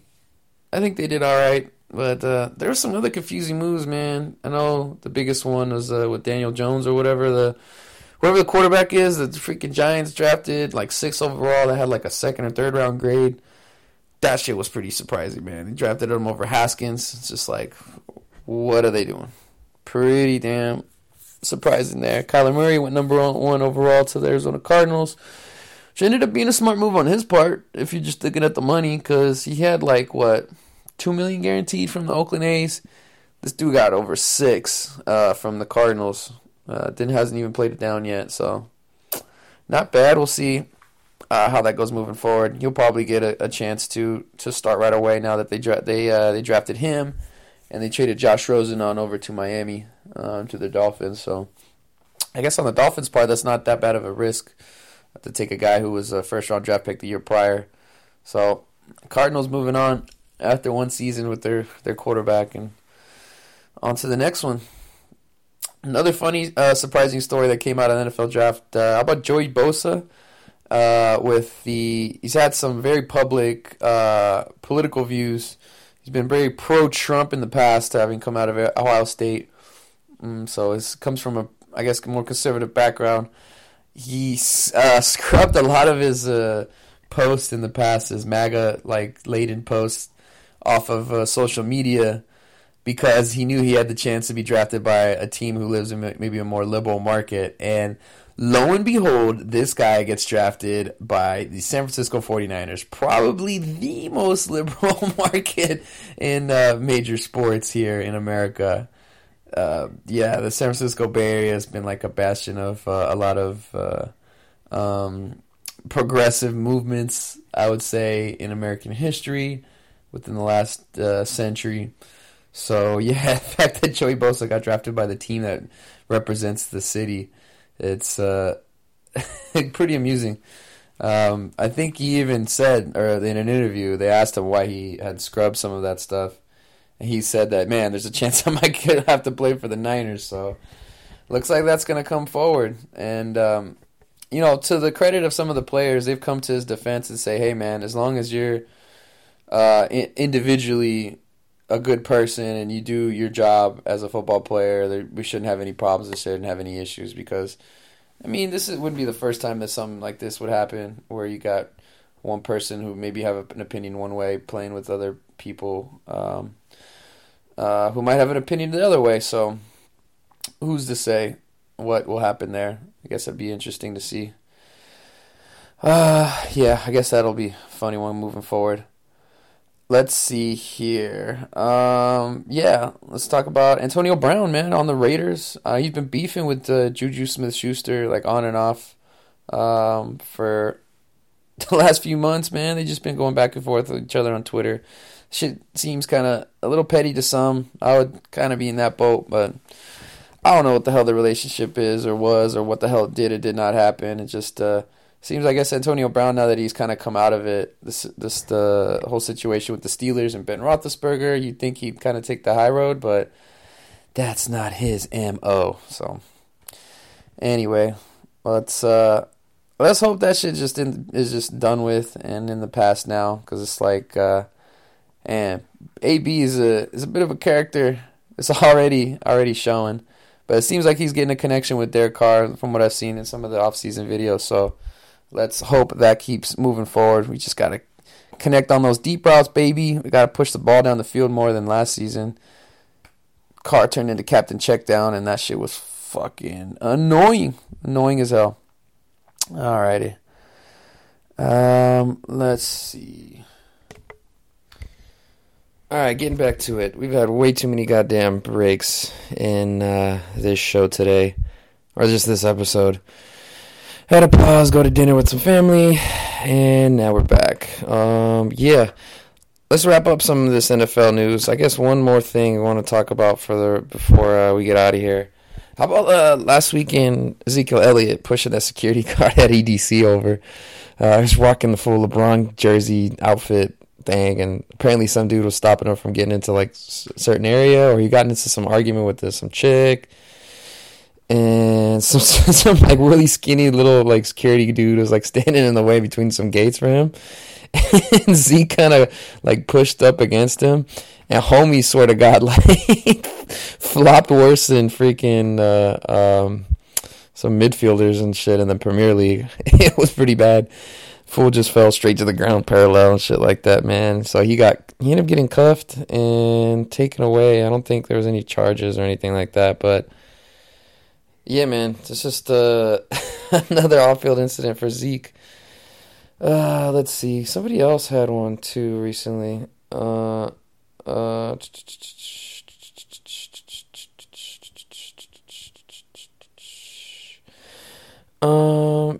was I gonna say? Going back. Who the fuck else? I'm looking through my Twitter feed right now. This is very, very interesting stuff. Yeah, this fool got handcuffed. Yeah, about a week ago.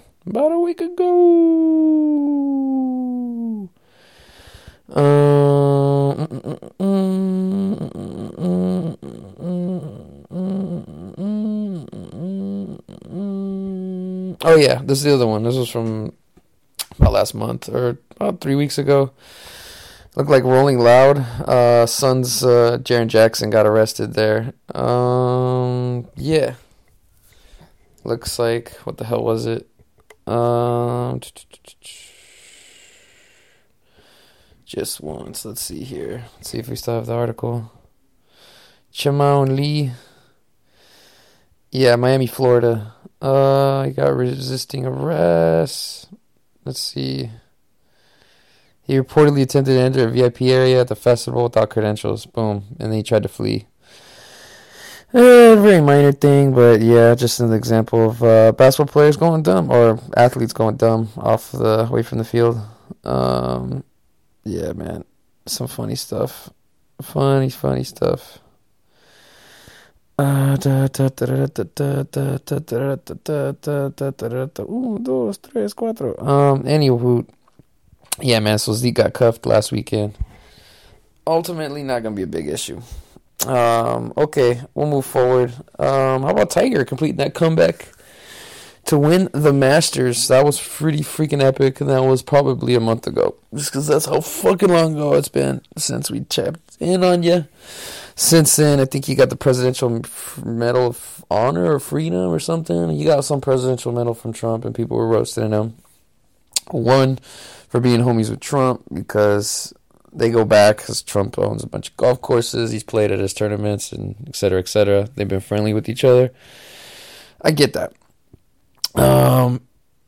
Yeah, and so, him being person of color who plays in a sport that is dominated by white people, you got to play nice. So I get that part of it. So that fool was always never tried to mess up his money.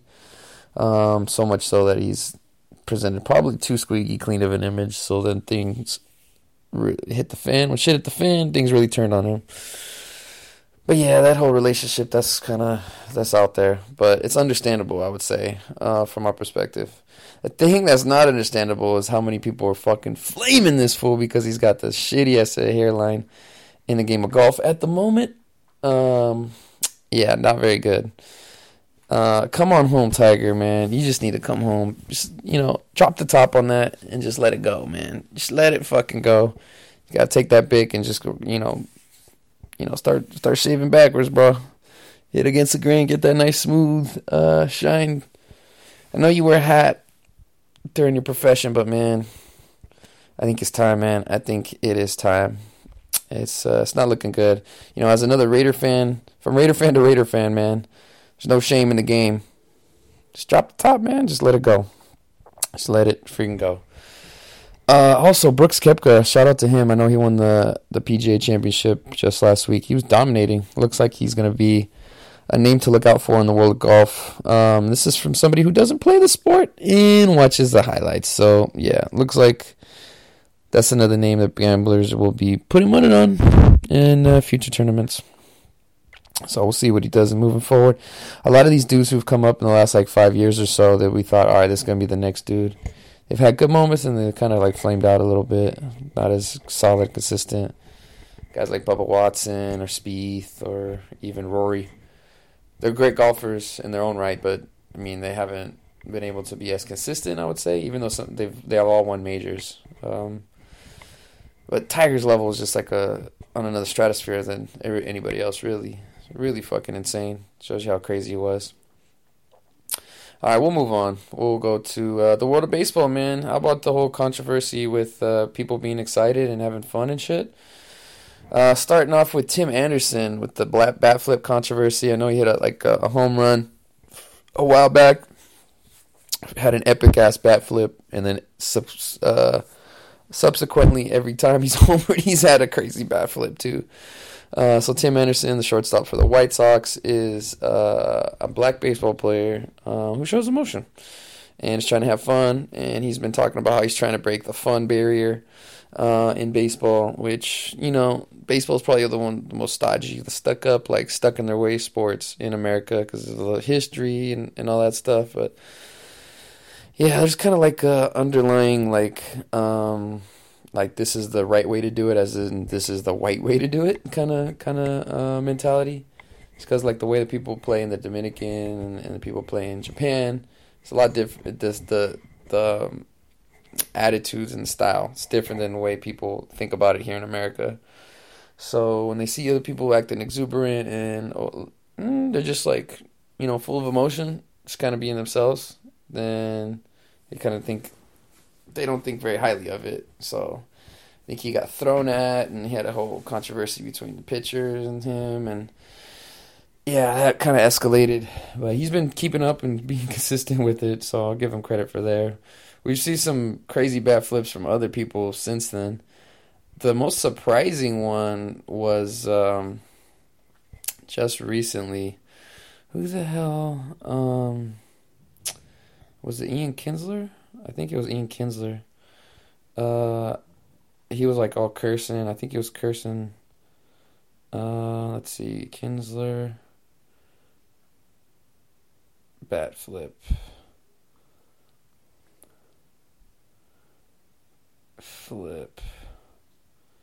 Let's see. What the fuck was it? Yeah, he apparently was cursing out the fans. That's what it was.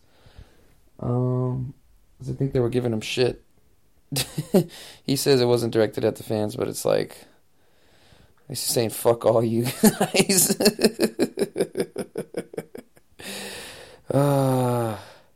Apparently, he was yelling at his teammates, but who the fuck knows?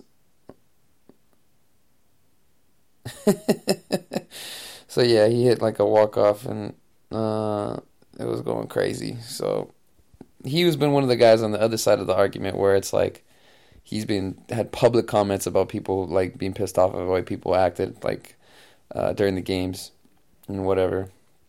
So I find that kind of crazy that now he's just kind of saying fuck it, just releasing his frustrations, which is fine, man. It's fine. Like, I don't have a problem with it, but people baseball play, that's a different type of culture and all that shit. So it's kind of weird, man.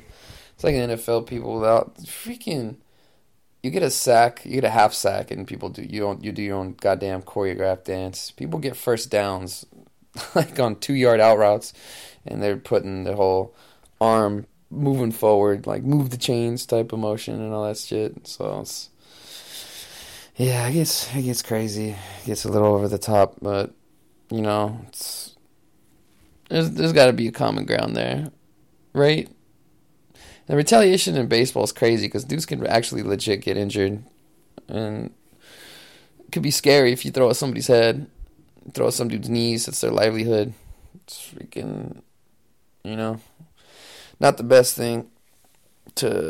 Best aspect of the sport, I'd say. It's kind of some chicken shit, especially in the AL because the pitchers don't end up hitting, so they don't get a chance to feel that retaliation. And also, it's just like tit for tat type of shit, because if you do it in the AL, you throw at a guy, the pitch on the team who got thrown at, it's like if they give the warning, they don't have a fair chance to like kind of come back at them, which is like, I don't know, it gets complicated. This shit gets complicated. All right, we'll move on a little bit. Let's see here. Let's talk about the Mets injury woes. So we'll start with Yoenis Cespedes. So he was rehabbing away from the team at one of his ranches. I want to say it's in Florida. And he ended up slipping and falling. And he ended up, what was it? What did he do? He broke something.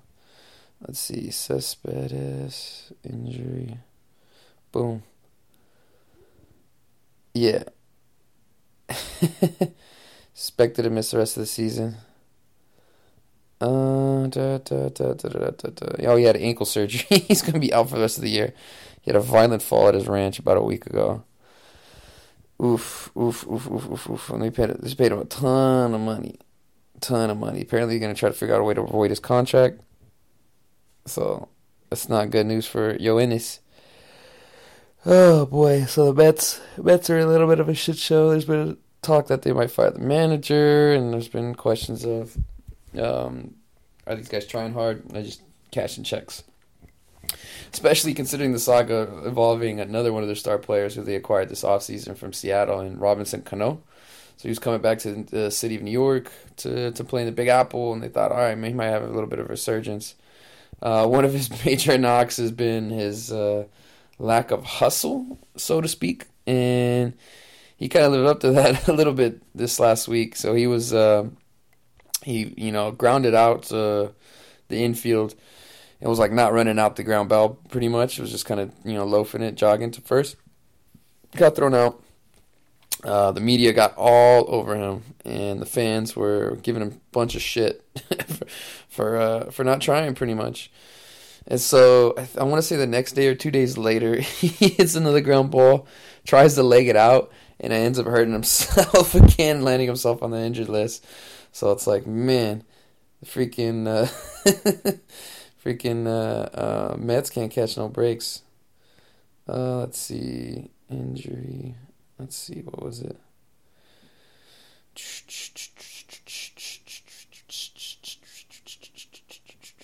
He had a quad injury. He ran out grounder. He got back on the DL. Oh, jeez. I shouldn't laugh at people getting injured, but it's like, fuck, dude. So how can you not, man? Oh, Jesus. He's been under fire, man. Oh, it's freaking ironic, dude. Ironic, man. Yeah, they call him lazy a lot of times because he's kind of carefree on the field. He's like, doesn't ever look like he's stressing out there. And yeah.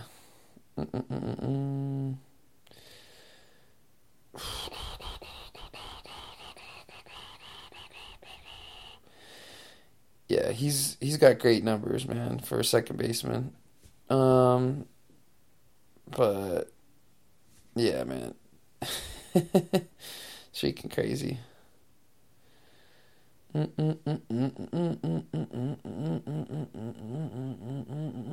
Alright, yeah. This article is just getting all too fancy with it. All like, who would you rather have, Brett Gardner or Robinson Cano? And I'm like, alright, no need to get into that shit. Basically, the fool got hurt doing something that people were calling him out for not doing. So it's like, shit. Should he just not hustle now for the rest of his career because he's got that the injury history or what the fuck? Yeah, fans are still gonna get on him. This is what they do by nature. All right, we'll move on. Last baseball story. How about Carter Stewart, major league prospect, signs a 6-year, $6 million guaranteed contract to play in Japan over signing his contract to play for the Atlanta Braves. Now, he was drafted 8th overall last year in 2018, but after the draft, he failed a post-draft physical due to a wrist ligament injury in his pitching wrist, whatever. But yeah, so the 8th slot is supposed to have a normal $4.98 million salary slot, for that particular position. But since he failed the post-draft physical in the Braves book, they were only going to offer him $2 million for the normal deal. So, you think if you were one of the top prospects, it still could take 4 or 5 years for you to make it all the way up into the majors. So with that kind of calculation, and if you think about it, if it's a 6-year deal, $6 million guaranteed, he's going to get more money up front from to go play in Japan. He's just got to make sure that he's balling out there, because after that 6-year deal is up, then he can become basically a free agent to all the MLB market, and he can organize a much higher contract there at that point, because in MLB they're able to hold down your service time and gain control over you, and you can go to arbitration, but even that is still MLB still squeezes you as compared to if you hit the open market and people have the chance to have an open bidding war. So in that aspect, this could be kind of smart, and it could also be a good guarantee just in case baseball doesn't end up working out for this kid. If something does happen that's unforeseen, he's got that $6 million guarantees, and also add into the fact that he could actually hit a lot more performance bonuses. So the value of the contract could go up, exponentially, if you think about it. And the one and only Scott Boras, super agent in baseball, is the one who kind of organized this whole scenario.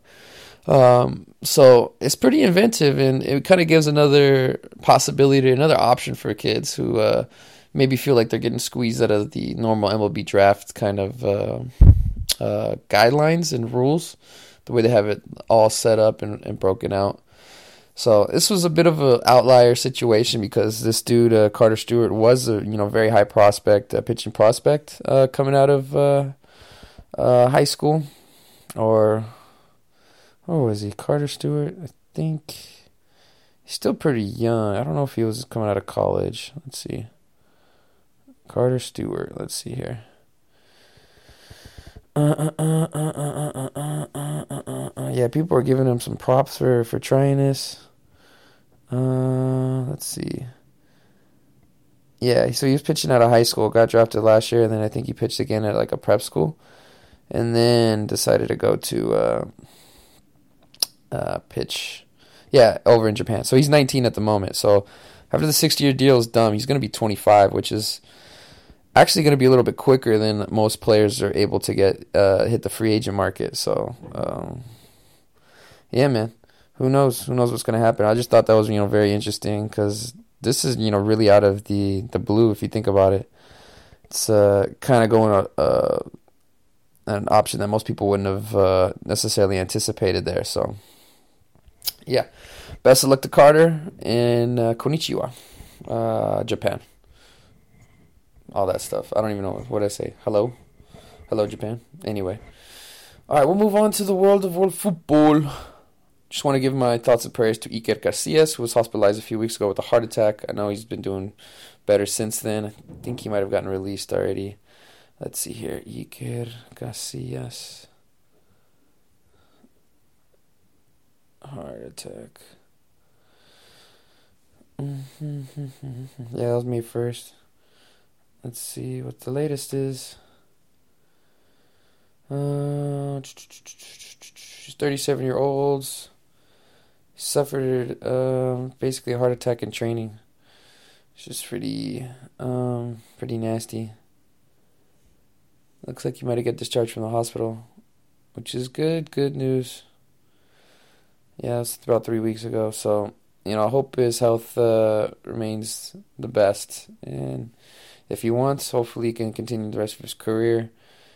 He's already had one of the best fruitful careers from any goalkeeper in probably history. If you look at the numbers and accolades that he's been able to achieve, both with the Spanish national team as well as his time with Real Madrid. They were trying to push him out for many, many years, and he held on to that spot for a long, long time. So, yeah, I mean, he's had his really great moments. He's had his down moments, as most people will, not that big of a spotlight, but it is what it is. All right, we'll move on to the Premier League. A couple crazy weeks to end the season as the title was going down to the wire between Liverpool and Man City. Liverpool looked like they were going to have a good chance to catch the Citizens, man.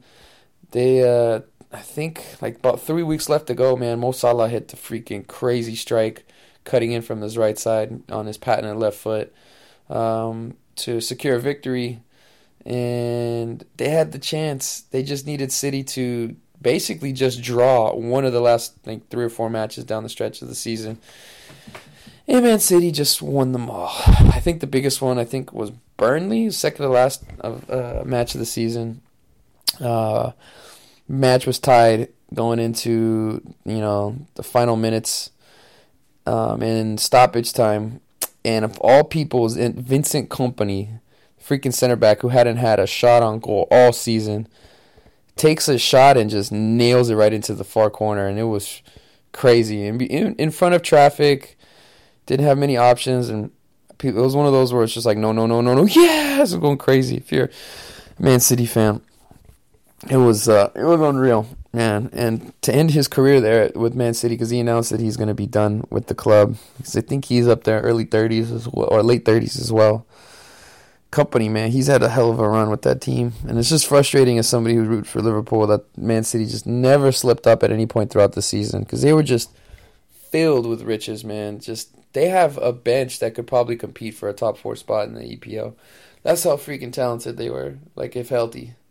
Mahrez didn't even get playing time. Freaking Gabriel Jesus didn't even get full run all the time. It's crazy. It's so crazy. Gundogan, Bernardo Silva, Fernandinho. It's an embarrassment of riches is what they got there, man. They got so many people. De Bruyne wasn't healthy most of the year, and it didn't even matter. It honestly didn't even matter. They just keep plugging people in left and right, and they find ways to win. Aguero, Sadio, or not Sadio Mane, freaking Leroy Sané. Sané and Mane. I always get them. I know they look different. I get the names confused when I say it. So, Sané. And also Raheem Sterling. Man, they have a great attacking trio. And they were able to take the title 2 years in a row. I think they have 4 now. Like the last 9 years, 8 years, something like that. So City's definitely put their spot on the map in terms of the Premier League record books and all that stuff. So not many teams have gone back to back. So we'll give them a shout out, even though I would consider myself at the moment probably a Liverpool supporter. Just love the way they play. Also, shout out to Raul Jimenez. He had a good season this year with the Wolves.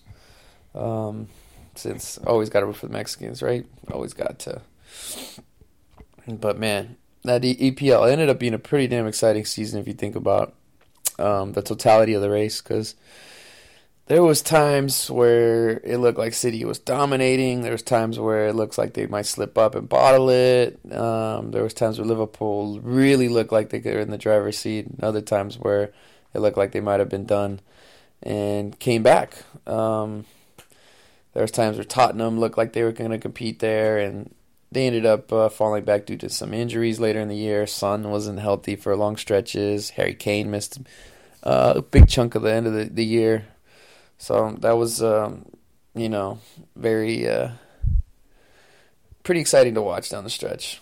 But not quite as exciting as the UEFA Champions League, which coincidentally enough is including an all-English final. So it's going to be those two teams I mentioned earlier, Liverpool and Tottenham, are going to be playing each other June 7th there. Where are they? Where is this UCL final? Finals 2019. It is going to be played in Madrid.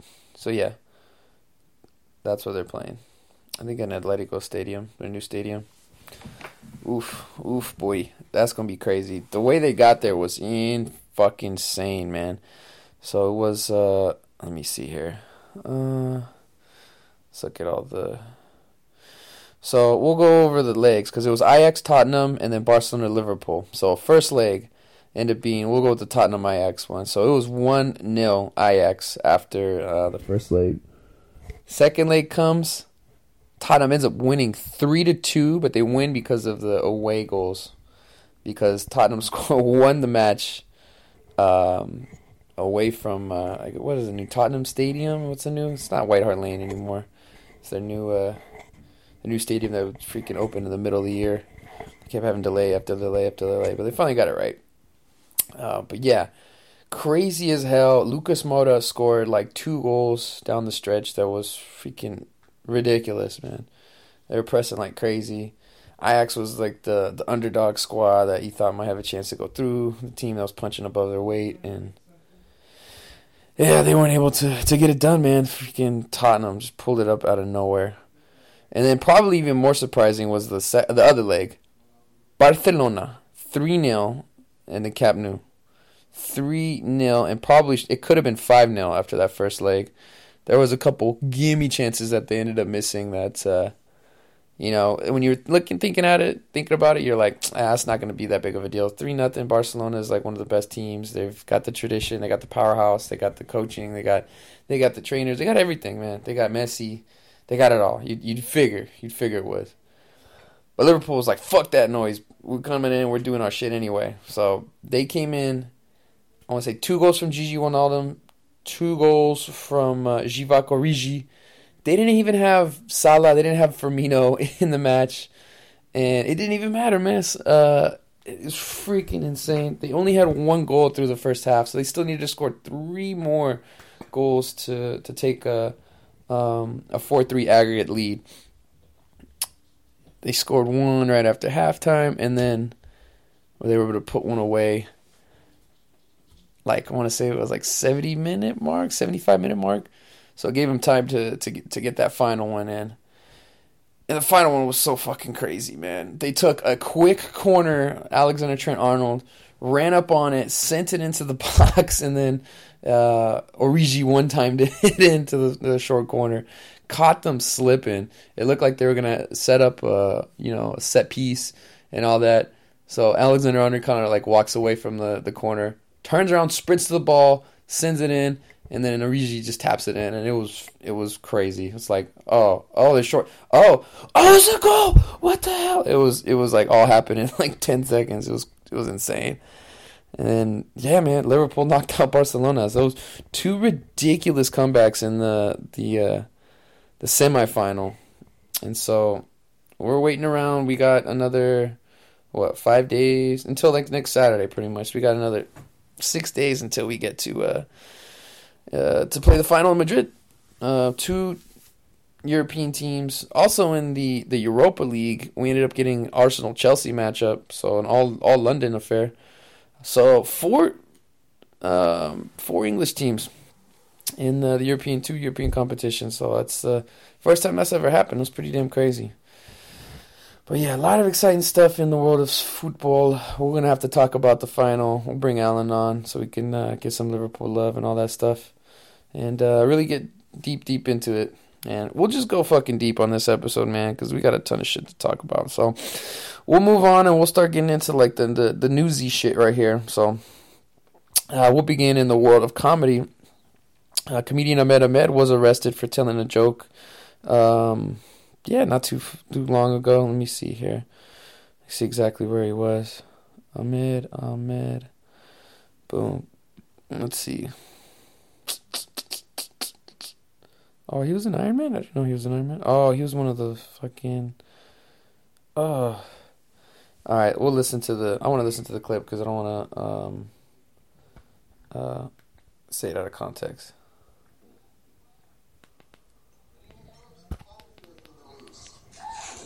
Clap if you're from the Middle East. Alright, we got a handful of us in here, guys. But hey, it only takes one of us.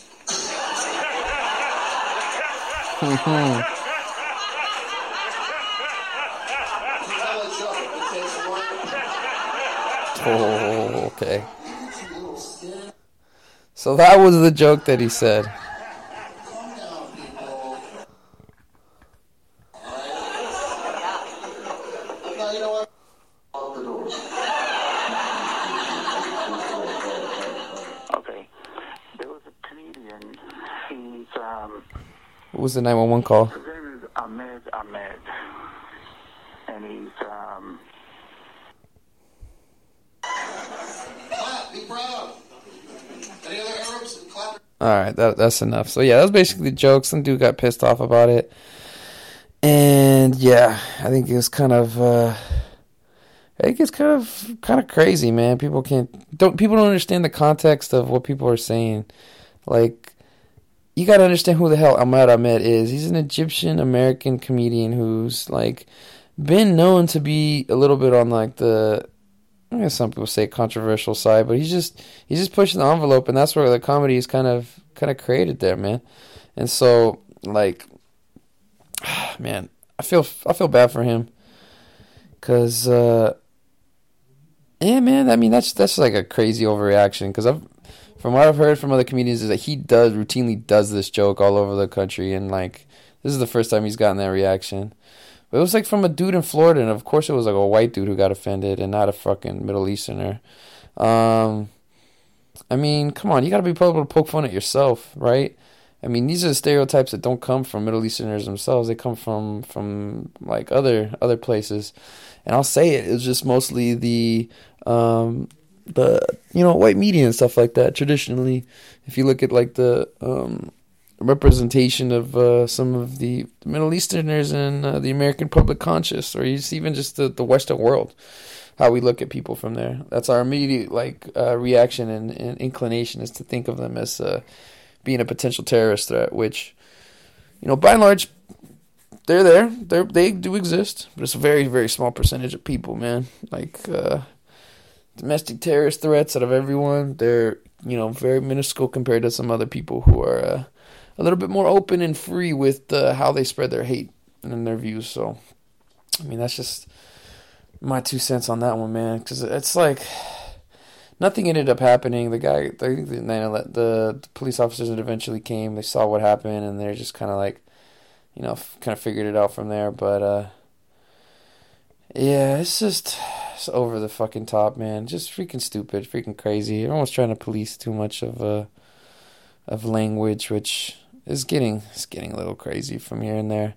Everyone wants to be goddamn offended, and just every little thing. It's every little thing. So, all right, let's get into some more tricky subjects here. All right, I guess we're in the topic of comedians. Ukraine elected a comedian to be their president, which is freaking ridiculous if you think about it, just that headline. Let's see. Ukraine president. Let's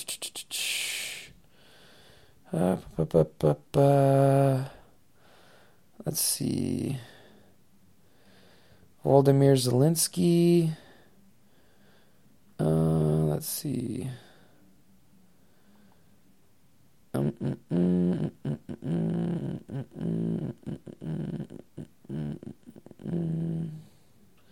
Let's see.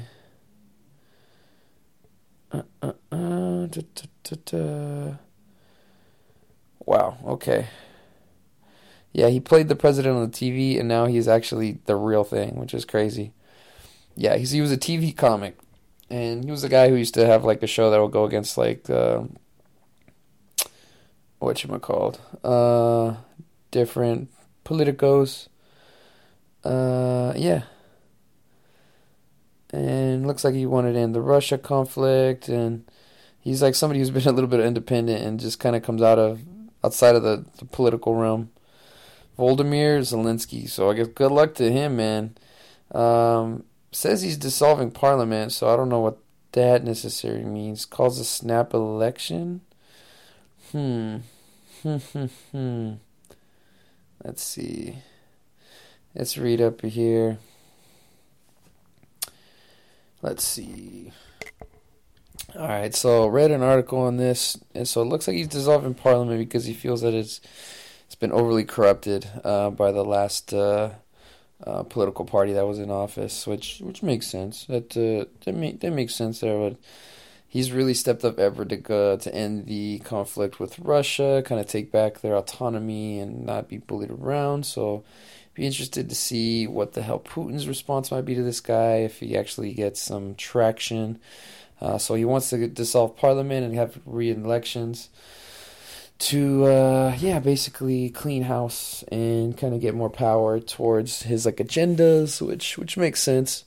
It's fucking crazy though. He's a former comedian, dude who played like a president on TV. So this is like, I guess this is a bad example. I was gonna say like House of Cards. Yeah, we don't want no pedophile in the presidential office. Yeah, about that. Any hoot. Good luck to him. Good luck to Zelensky, and hope everything turns out good for the Ukrainian citizens there. All right, we'll get into some. Let's see. Mueller report was released, redacted, but I really haven't read into it, so I ain't gonna talk about that shit. All right, we'll talk about. I gotta mention this. There was a death at Desert Hearts Music Festival. Unfortunately, a good friend Will Starr mentioned it to me, so I want to say condolences to everybody there. Regardless of what happens, man, you gotta protect yourself from overdoing it and from the elements, man. Gotta always stay hydrated. Always, be comfortable in your surroundings. If things aren't right, you can speak up. That's why people are there to help you out.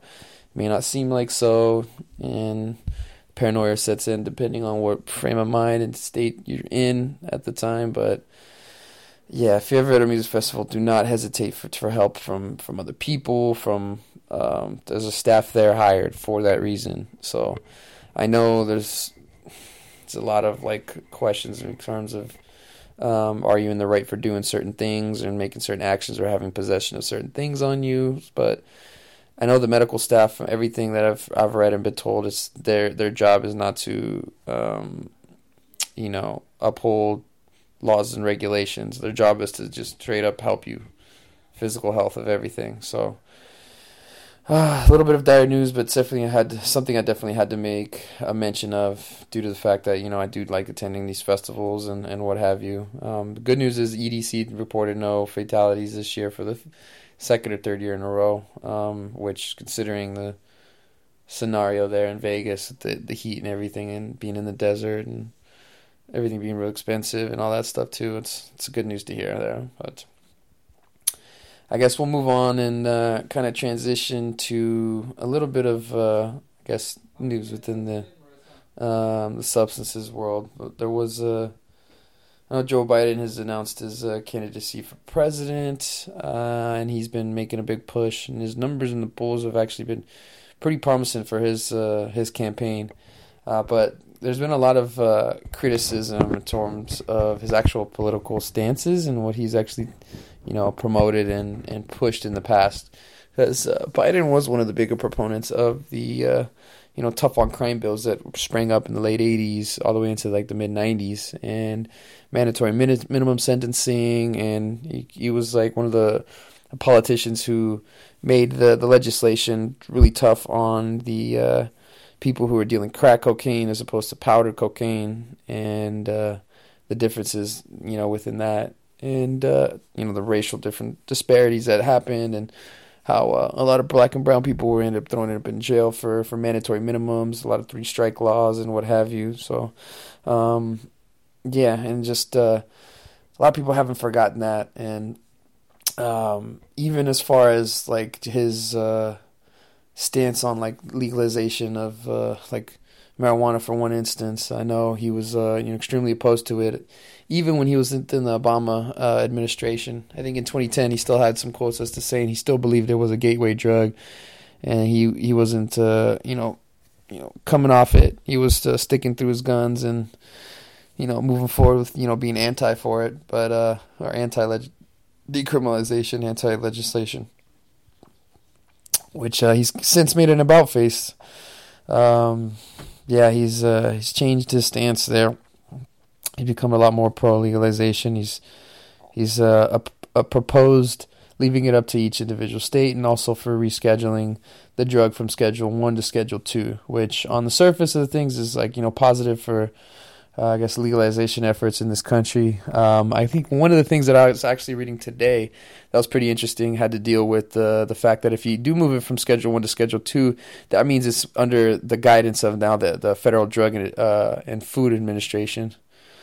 Food and Drug Administration, I should say, FDA. So when it's under FDA regulations, that means that they could place different standards and practices that might not necessarily be kept between different municipalities and different states within the country. It might require some more stringent testing that could be expensive for a lot of companies. Could potentially drive some out of business. It could mean certain standardization in terms of the different products that are offered, which might not be best for the consumers per se. Like if they have to cap like a percentage of like THC to CBD ratios or things of that nature, it doesn't allow for, I guess, freedom for like the consumers and what they are able to get and what have you. So that was one thing that was interesting that I hadn't really thought of when he had made his comments recently in the last few weeks. But yeah, he's also has been very sharp against immigration as well too. He had a bit of an about face with this whole border wall funding with the Trump administration this time around, because in the past he was really receptive to kicking people out, deporting people, and building a physical wall. Like he legitimately said it in front of Congress that he was a supporter of that. And I think it was that in the 90s when the video surfaced of him being a big proponent of that. I think he had pushed a few bills as well to get more funding on those efforts. So it's his questions recently his answers recently have definitely shifted to being a lot more lighter in those regards and more receptive to the messaging that America's in a welcoming place and that we should offer bridges instead of walls to people. So yeah, it's very interesting to see how the politics get people to shift around and move, depending on what the perception is and how the people kind of look at things, from certain point of views. So interesting to see for sure. Let's see. I guess somewhat along those lines, I was reading an article about a week and a half ago about the use of foreign language or being comfortable hearing a foreign language. They took a poll and they found that nearly half of white Republicans were bothered by hearing foreign speakers in public. So I was like the largest designation of people who had this issue. And that just kind of goes to show you just kind of the messaging and the symbolism that certain people have when you feel like you're in a certain, headspace there. I don't know, like your realm of influence. Because I think a lot of I think white conservatives in America are always taught that, America good, foreign bad, which is like a dichotomy that's not always helpful to kind of view the world in. So, like when you hear people who are speaking a foreign language other than English, I think there's a lot of people that get closed off and they get nervous and they get they start complaining, as opposed to being maybe curious or like not necessarily open, but just understanding, like, look, like we're all different, and language is it's a construct. It's something that we've created within our, like, through history, within ourselves, and language changes, and the dominant language of the time is based off of a ton of different factors that are outside of our control. It's like big societal factors and what have you. So like to fault somebody for not speaking your language is a little bit rough because you don't know what the hell their background was and whatnot. And just because somebody doesn't speak English doesn't mean they're like less educated or a bad person per se. But a lot of times people, put these qualifiers and they make the assumptions in their head of, someone speaking Spanish that they're evil or something like that, or someone speaking Asian or speaking an Asian language like Japanese or Chinese, then they're not to be trusted. It's like, or if you see or hear somebody speaking Arabic, then it's like, better get the bomb squad on freaking speed dial. It's like you can't think in those terms, man. But a lot of the propaganda and stuff like that has happened through different generations. It's just provided a lot of negative stereotypes for a lot of foreigners when they come to the United States. So it's that's unfortunate, and I think the best way to kind of break that tension and break that mold is to highlight the similarities as opposed to the differences. Just because I think I've talked about this before. If you break down everything individual characteristic of every single type of group and entity, we have more in common, far greater than we have differences. But because of human nature and what have you, we always focus in and we dwell on the differences as opposed to the similarities. So, yeah, it's a hard thing to kind of concept to grasp and to pill to swallow. But I mean, ultimately, if you look at it, it's like we all have similar desires, similar passions. Ultimately, we have similar ideas and concepts in terms of what is good and right and what is bad and wrong. So yeah, I think people just need to calm down, and it's I don't know, it's kind of like a unique thing to America in a certain sense, but in the other senses it's not, because I don't know. Of course, like if you're in a European country and you hear certain languages being spoken, you're going to feel certain ways because there's history behind the relationships between different nations and different peoples. But at the same time, I think in certain respects that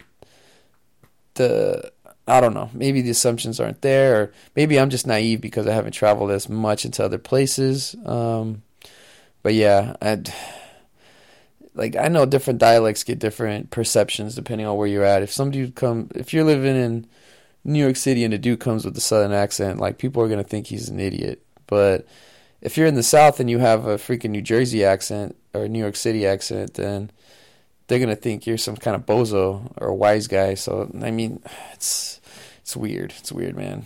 It's like everybody's got their own self set of like prejudices, and we got to do a better job of just kind of like being able to see through that and see what is real and what's like some bullshit, pretty much. Yeah, I guess along the what is real tip here.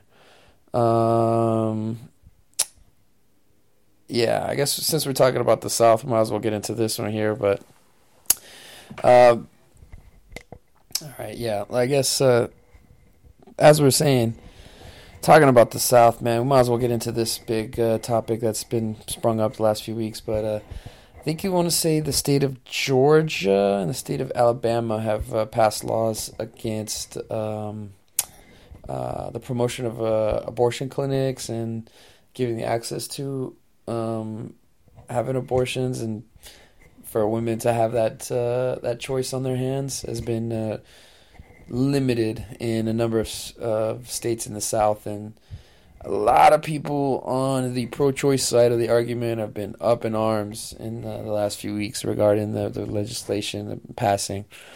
People in the pro-choice or the pro-life side of the argument have been, rejoicing for that, and the laws are pretty damn tough on that end.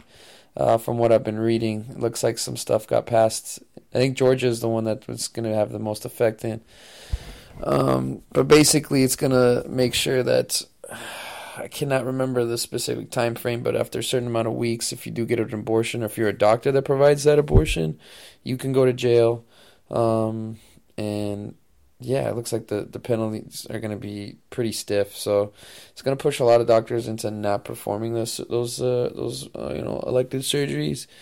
And it's going to force a lot of individuals to either go into some backwater channels to try to get some not legit ones, or it's going to force them to go and some travel to neighboring states that might actually have more lenient laws for that. What I was reading is it's really going to affect the people who are poor, lower class, because people who are upper class are going to find a way to get what they want, one way or the other. But people in the lower class, they might be stuck with no option. And yeah, this is a very, very, very touchy subject because it touches on a lot of different things. It touches on morality, it touches on religion, touches on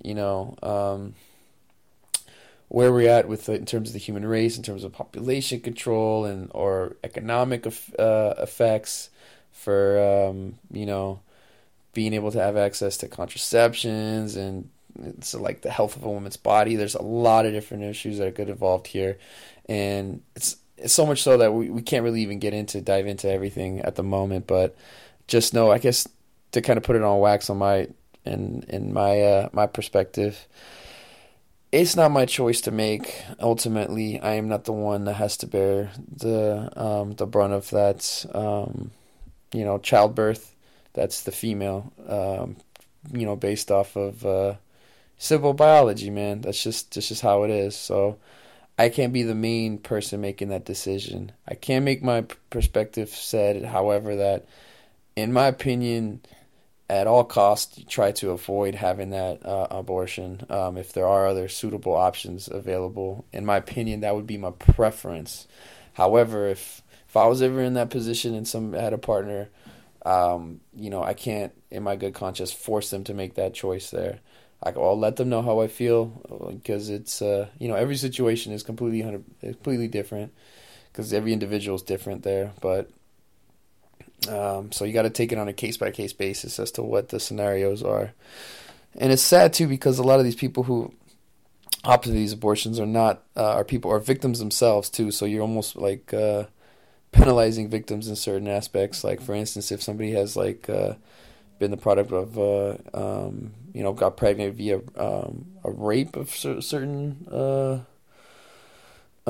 kind, then that's just a lot more receptive and open to helping that particular woman if they do want to carry that out, as long as it's in a safe and ethical manner, which is controversial in and of itself too, because there's people who argue in terms of, you know, when is too late down the line and all this stuff. It's the trickiest of subjects, I would say, you know, to deal with. And there's a lot of emotion and people get heated, and I mean, you know, fairly, you know, rightly so on both sides of the argument. You know, a lot of women, they haven't had the opportunities to be independent and make choices for themselves and control their own bodies. So that legislation has been kind of taken away from them, and they've you know, fought for that rights in the decades in the past, and they've had successes and they've also had some defeats in those regards. But yeah, it's there's also like the whole argument about, you know, what is life and what isn't, and when's the breaking point, and when is it, you know, ethical and when it isn't. I mean, there's some people who will say that, yeah, man, you guys want to be pro-life all the way up until when the life is born, then you guys just say, screw it, you're on your own. So there's that whole argument where if you're going to be pro-life, you know, in conception, you got to be pro-life after the birth as well, too, which, you know, kind of goes towards the whole liberal-conservative dichotomy in American politics, where you kind of, you get a lot of people who tend to be conservative. They will be pro-life and that they want the baby to be born, but oftentimes after the baby is born, like, a lot of the same people are also against like government subsidies and programs to help certain individuals. So, you know, on the flip side, people have argued that it's like, oh, you conservatives, you guys are just, you're hypocritical in that aspect of it too. But I guess you can kind of flip the argument on the other side. So if you say you're pro-choice and you want all the, you know, I guess options available for you, then you gotta have to be, I guess, pro-choice after the birth as well too. So it's like, I don't know where I'm going with that one. I know the arguments against the conservatives and all that stuff too, and I know they have their ammunition as well. Basically, the biggest thing being that you're just, you know, you're basically committing murder against a child, against their free will. So yeah, it gets very tricky when you get into the biology of things, and, you know, how many weeks is too late. And I think at this point I'm kind of talking in circles, so we might as well move on to the next topic. But it's definitely something that I think very important moving forward in terms of the I guess the health of our country and you know, exactly where we're at. There's been a lot of stupid remarks on both sides though. Alyssa Milano suggesting that there be a no-sex ban, basically, for people who are proponents of pro-choice. That would be kind of dumb, just because if you are a boyfriend or a husband to somebody who is pro-choice, most often you're going to be receptive to what that person says regardless. So, more often than not, you're kind of on the same side. So you're also just hurting people who are kind of want to be your allies. So it's like you're fighting the hand that feeds you a little bit. And also, if you're like in another state, how the hell is that going to affect somebody who's in one of these southern states? You know what I'm saying? So, like, that I don't think necessarily is the smartest logical choice to make. And it's like, shit, you're just going to make fucking men hate y'all even more, and then we're just going to double down on whatever the fuck you guys don't like. So it's like, you know, you want to be cool and we can, you know, be friendly and I can help you, you can help me, or are we going to be adversarial and just like be, you know, shut shit down just based off of like, you know, black and white shit? Like, I think we can just go for plan A versus plan B there. I think that'll be better. So I don't know how that is or what that's going to look like, but in theory, that's what I would say. So yeah, I don't think that no sex ban is necessarily the smartest thought out idea right there. Oh, and I guess one more thing before we get off this topic.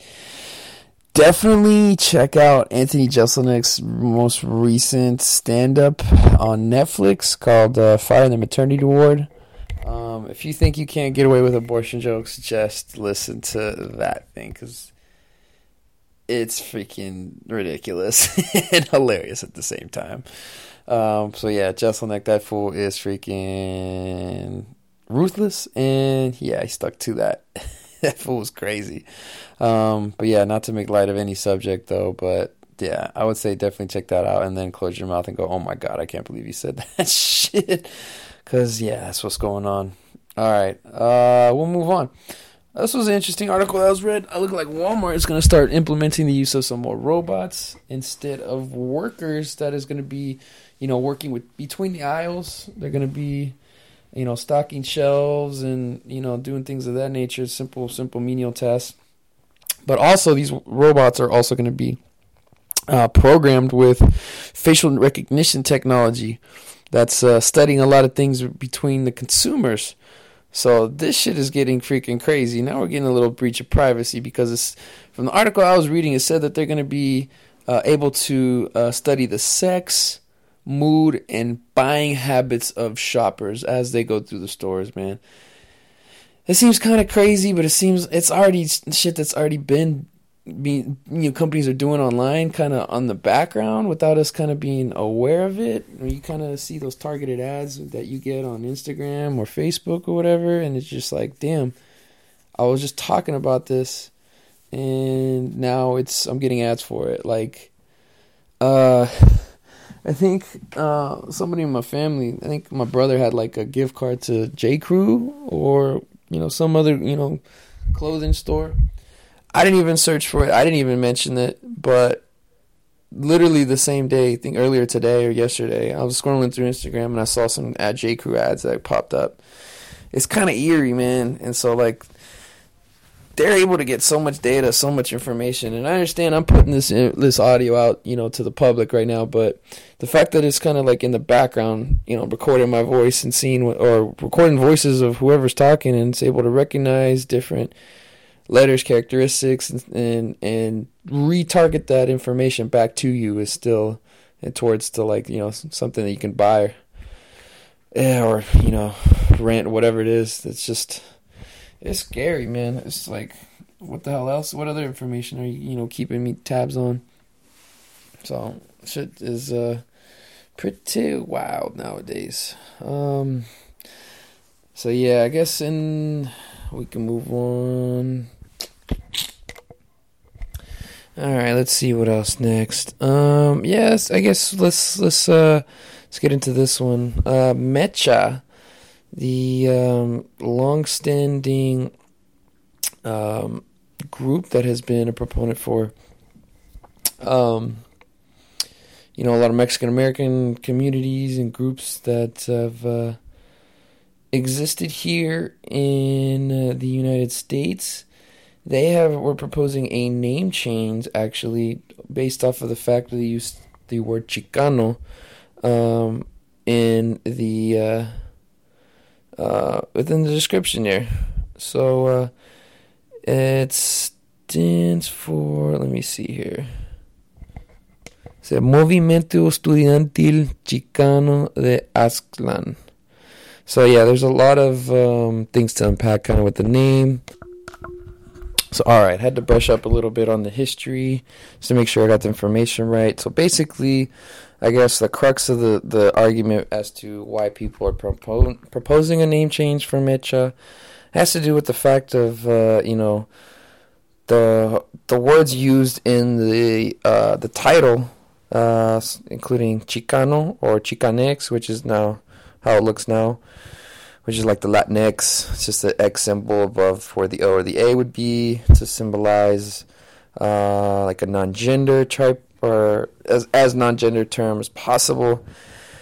And then Aztlán as well, because Chicano, the term, stems from, the term used to refer to, Mexican Americans in general, but the history around it came about in the 60s. It was originally used as a term, like as a put down for, lower income, poor rural brown people, rural Mexican American folks, who had a different, eventually people who were like students in the '60s who came up under the, the Brown Pride movement that came through, also with the Black Power movement that came through. You had the Brown Berets and the Black Panthers, a couple major organizations that were, proposing social justice changes. The term Chicano resonated with these groups, and they kind of adopted it, as like a term of endearment after that point. The term Chicano has like that history and where it comes from. They rejected the term Mexican American for the longest because there's a lot of ties with that in kind of being, co-opting like white American culture and trying to follow along with ways that the white communities have done things in the past, as opposed to kind of changing things systematically to be better encompassing for all groups of people. So kind of working outside of like a more of a capitalistic mindset and mind frame. So there's like history and power within that word itself too, but it doesn't encompass everybody. It doesn't encompass the people who are non-Mexican Latinos, so Latinos from Central America, from the Caribbean, from South America. And there's people who have argued that it doesn't include like the queer Latino queer community, Latino LGBT, QIA communities, or pretty much those figure gender fluid. Also, the use of the word Aztlan. Aztlan is the what's considered, I guess, the fictional homeland or for the Aztec Empire, because it was claimed that they came from somewhere in the north and eventually settled in the south in what's present-day Mexico City. Used to be known as Tenochtitlan.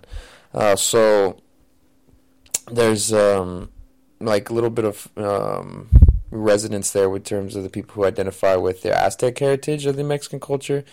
But there's a lot of other Latinos and a lot of other Mexicans even who don't even associate themselves with that kind of that mindset and that idea and those concepts that have come out kind of out of the Chicano power movement of the 60s. So those things are kind of like, I guess, a little bit charged there for, the overall masses in today's society, especially considering the fact that everything gets like picked apart to death.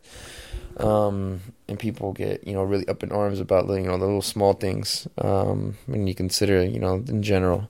Because the Mecha movement, it kind of co-opted a lot of the Chicano studies programs to kind of give a basis for people to become a part of the movement as they, grow older and eventually graduate and then, become implemented more greater into, the general American society. So people who want to change this just want to be more inclusive, and they don't want to focus on like the negatives that happen in the history, because there's a lot of people who have claimed that it was really seeped in machismo culture, which Mexican culture just in general does in itself, I will admit.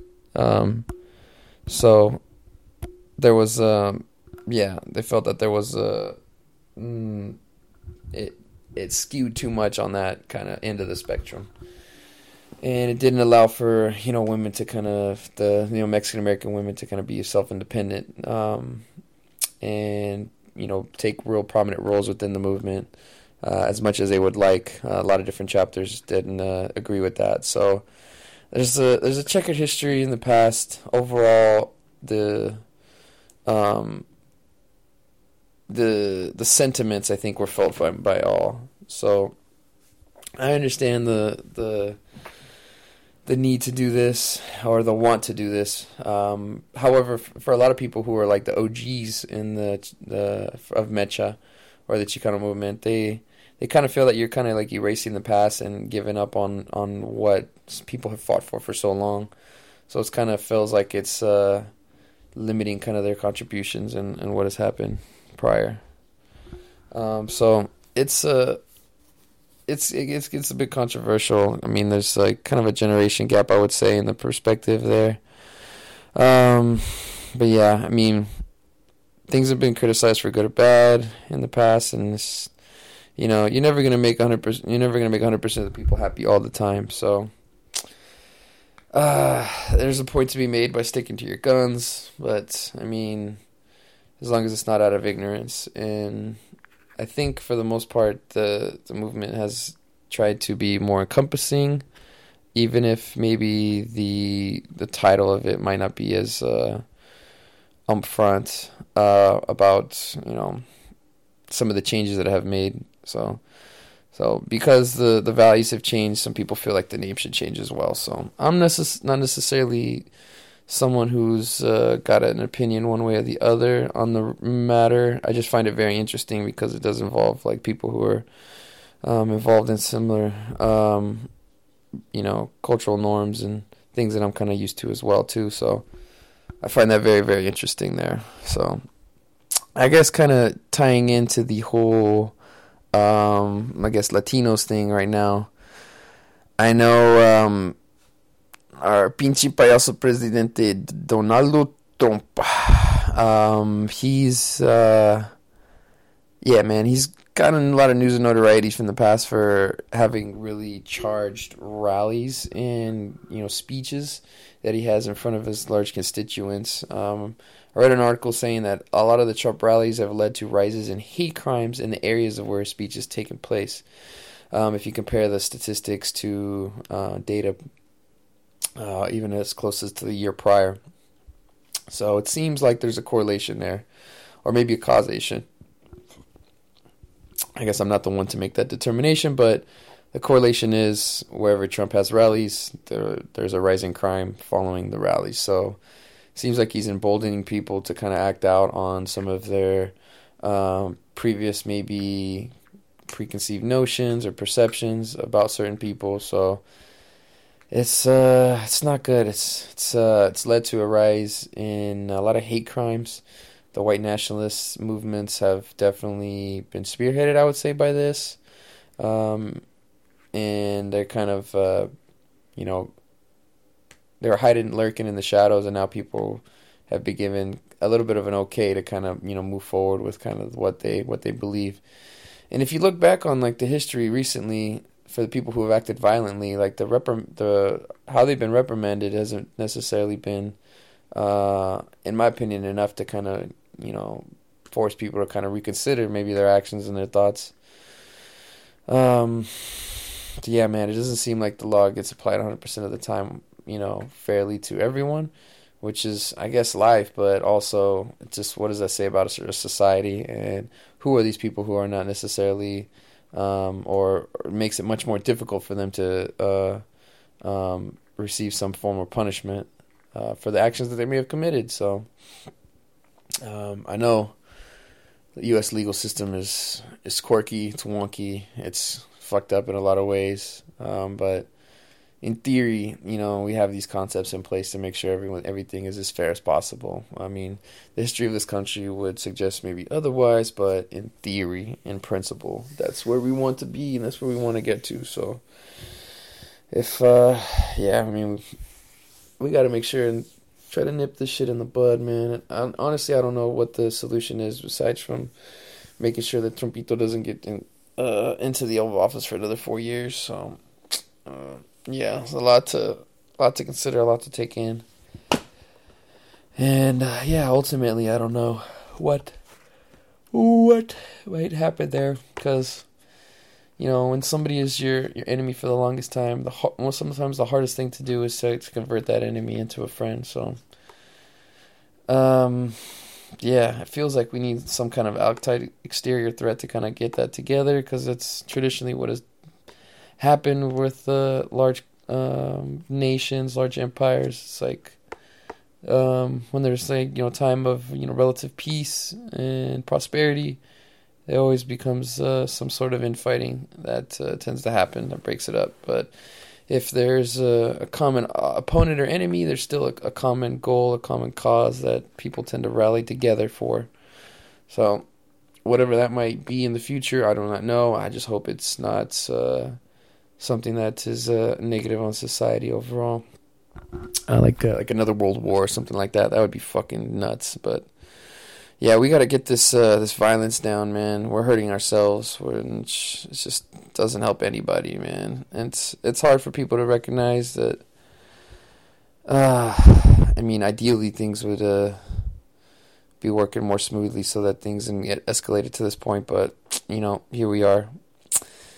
Here we fucking are. I mean, everybody's get screwed. No one has a perfect life, and things are bad all the time. But that doesn't necessarily mean you have to dwell on those things, and it doesn't mean you can't work to make those things change and to be better. So, yeah, there's I guess my 2 cents on the subject. All right, speaking of hate crimes, there was a recent situation where a principal and a teacher's at Palmdale Elementary School, elementary school within the city of Palmdale in California, they were photographed with holding a noose. Now, let me find some information. Let's see, Palmdale teacher noose. Let's do that Google search. Man, if the freaking whatchamacalled, NSA, if they're not already having me on some type of list or some spy watch, man, I don't know if they're doing their job, because I have some fucking out there Google searches. Let's see. Noose. Boom. 4 Palmdale, California elementary school teachers suspended after photos released holding a noose. Damn. The principal took the photo and sent it to his entire staff. Ugh, boy. Let's see here. Yeah, so I'm seeing this picture of these teachers, and so apparently the story goes they found it in in a storage closet, I guess, storage room, and the principal took the picture of the photo, sent it to the staff, and then eventually got copied and sent out everybody. Ooh, yeah, not very, very good. Not very good. Yeah, I guess there's rumor on here that things got even crazier, because apparently one of the teachers is smiling in the picture is used to be a teacher of a child who was abused and eventually murdered by his mother and her boyfriend, which is fucking crazy. But it doesn't line up if you think of the timelines, because apparently the mom and the boyfriend were convicted a full year prior to when this news picture was released. So everyone's placed on administrative leave, and it looks like they're doing an investigation, and it looks like from the comments that I've read, none of these teachers are going to be working again for a very long time, so, or at least a part of that particular school, so they'll have to get another position somewhere else, man. That's sad, and it's just scary that something like that could be found in somewhere so damn public as a school. Elementary school of all places. So it's just sad, and we've seen a lot of more swastikas, more nooses, and things of that nature have been found in all over the country, and it kind of dives into the common rhetoric that's been said out there, and just how our own president doesn't even go against a lot of this stuff, which is just disappointing overall. Just super sad, man. Super sad. All right. And I guess we'll finish up with this right here. Anti-vaccination student in Kentucky who schooled the school for not being allowed to take classes on campus now has been reported to be having the chicken pox. All right, so let me give you the lowdown here. So basically this kid, this 18-year-old kid, a few months back, was unsuccessfully sued his high school in Kentucky after they barred some unimmunized students during they had an outbreak of sickness. So he was opposing it on the vaccine on religious grounds, because apparently the original vaccine for chickenpox was derived using matter that was sourced from 2 human fetuses that were I guess elected, they were aborted in the late 1960s. So past that, no human cells have been used since then to produce the vaccines. However, I guess he's basing this on his like Catholic religion, which is a little bit out there. This is, I guess, new information from me about this whole uproar and all this stuff. But basically, he was putting a lot of people at risk there. The school basically banned him from playing basketball until he was, immunized. But yeah, this dude eventually ended up contracting chickenpox, and I read a quote somewhere where saying that, like, oh, this is like God's will that, we get this sickness or whatever. And I'm like, man, this is ridiculous. It's so fucking stupid. Like, I've kind of gone on this rant before, man, but fucking anti-vaxxers are so goddamn dumb, man. I'm like highly sensitive to this shit because, like, I think I've told some friends of mine, I don't know if I've said it here on this show, but it's like, dude, I'm like descendant of people who live in like tribes in Mexico who have literally been wiped in half or like wiped out damn near completely based off of, freaking illnesses and sicknesses that came from the freaking Spanish Europeans who came across to the Americas. So it's like,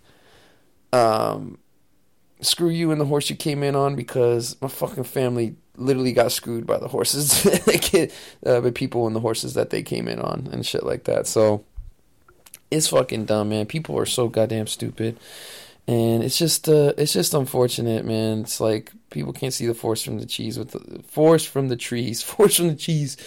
man, they can't see the differences between all this stuff, man. And it's just it's sad. It's really sad, man. And I don't even know what the fuck to say on the matter at this point that hasn't already been said, but man, get your goddamn fucking vaccines taken care of, man. Do your research into them, like legit research. Don't do no Facebook searching. Like try to look at peer-reviewed papers if you really want to get into the weeds, which most people don't want to fucking do that. They want the Cliff Notes version of stuff, and then that's how people get persuaded.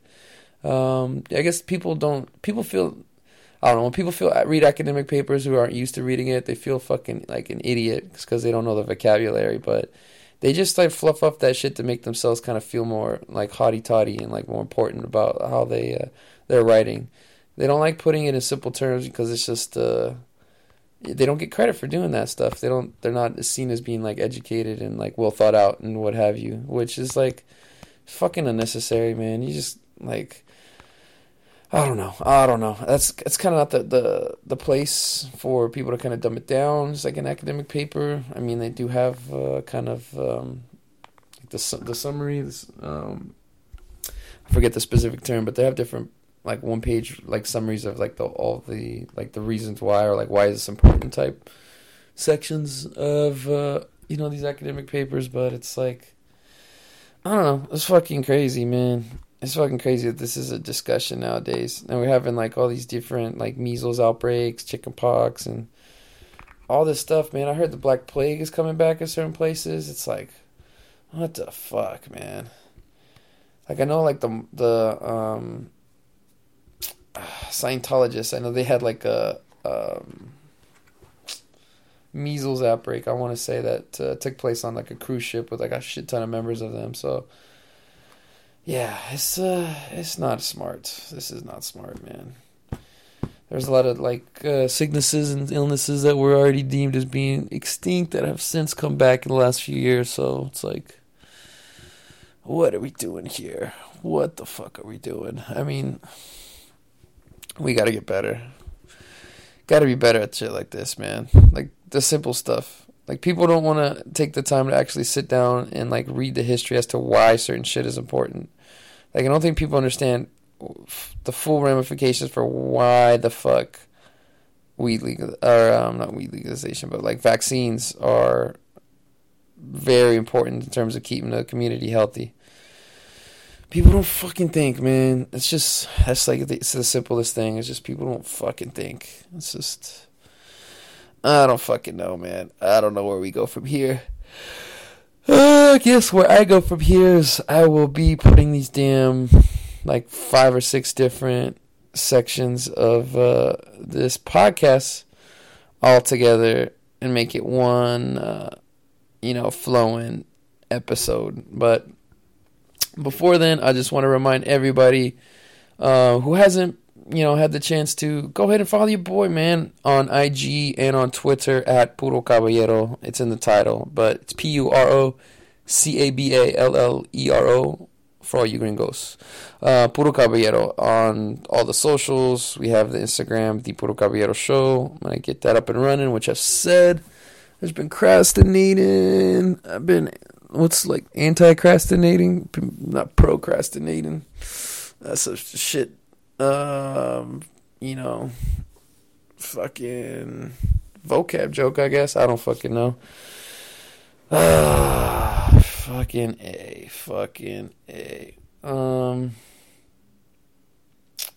Yeah, man. It's crazy.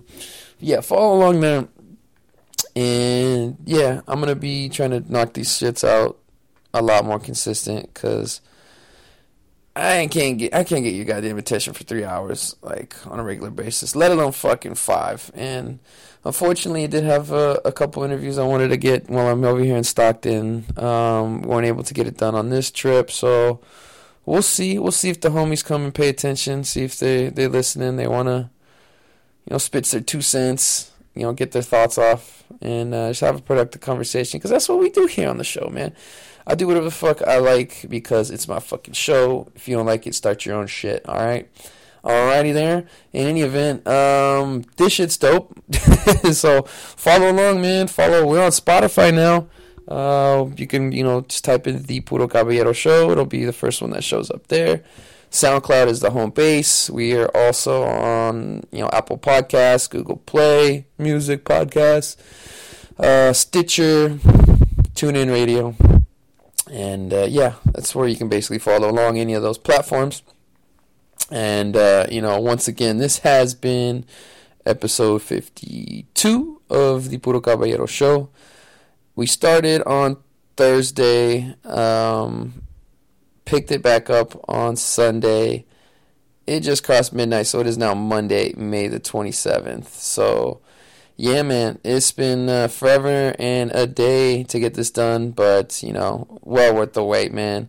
We'll move forward. We'll break down the NBA Finals as the games progress. Game 1 will be taking place next Thursday, so I'm very fucking excited about that. All right, then. We'll get you off with a little bit of O3 Greedo off of his new recent album that just dropped called Still Summer in the Projects. This one is titled In the Morning. So signing off, it is your boy Damasapan Don, Mario Caballero once again. Till next time.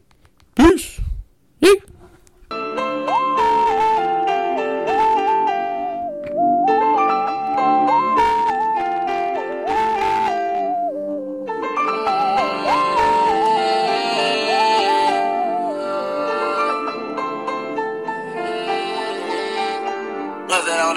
Roll my weed and suck me in the morning. Roll up and fuck me in the morning. Roll my weed and suck me in the morning. Roll up and fuck me in the morning.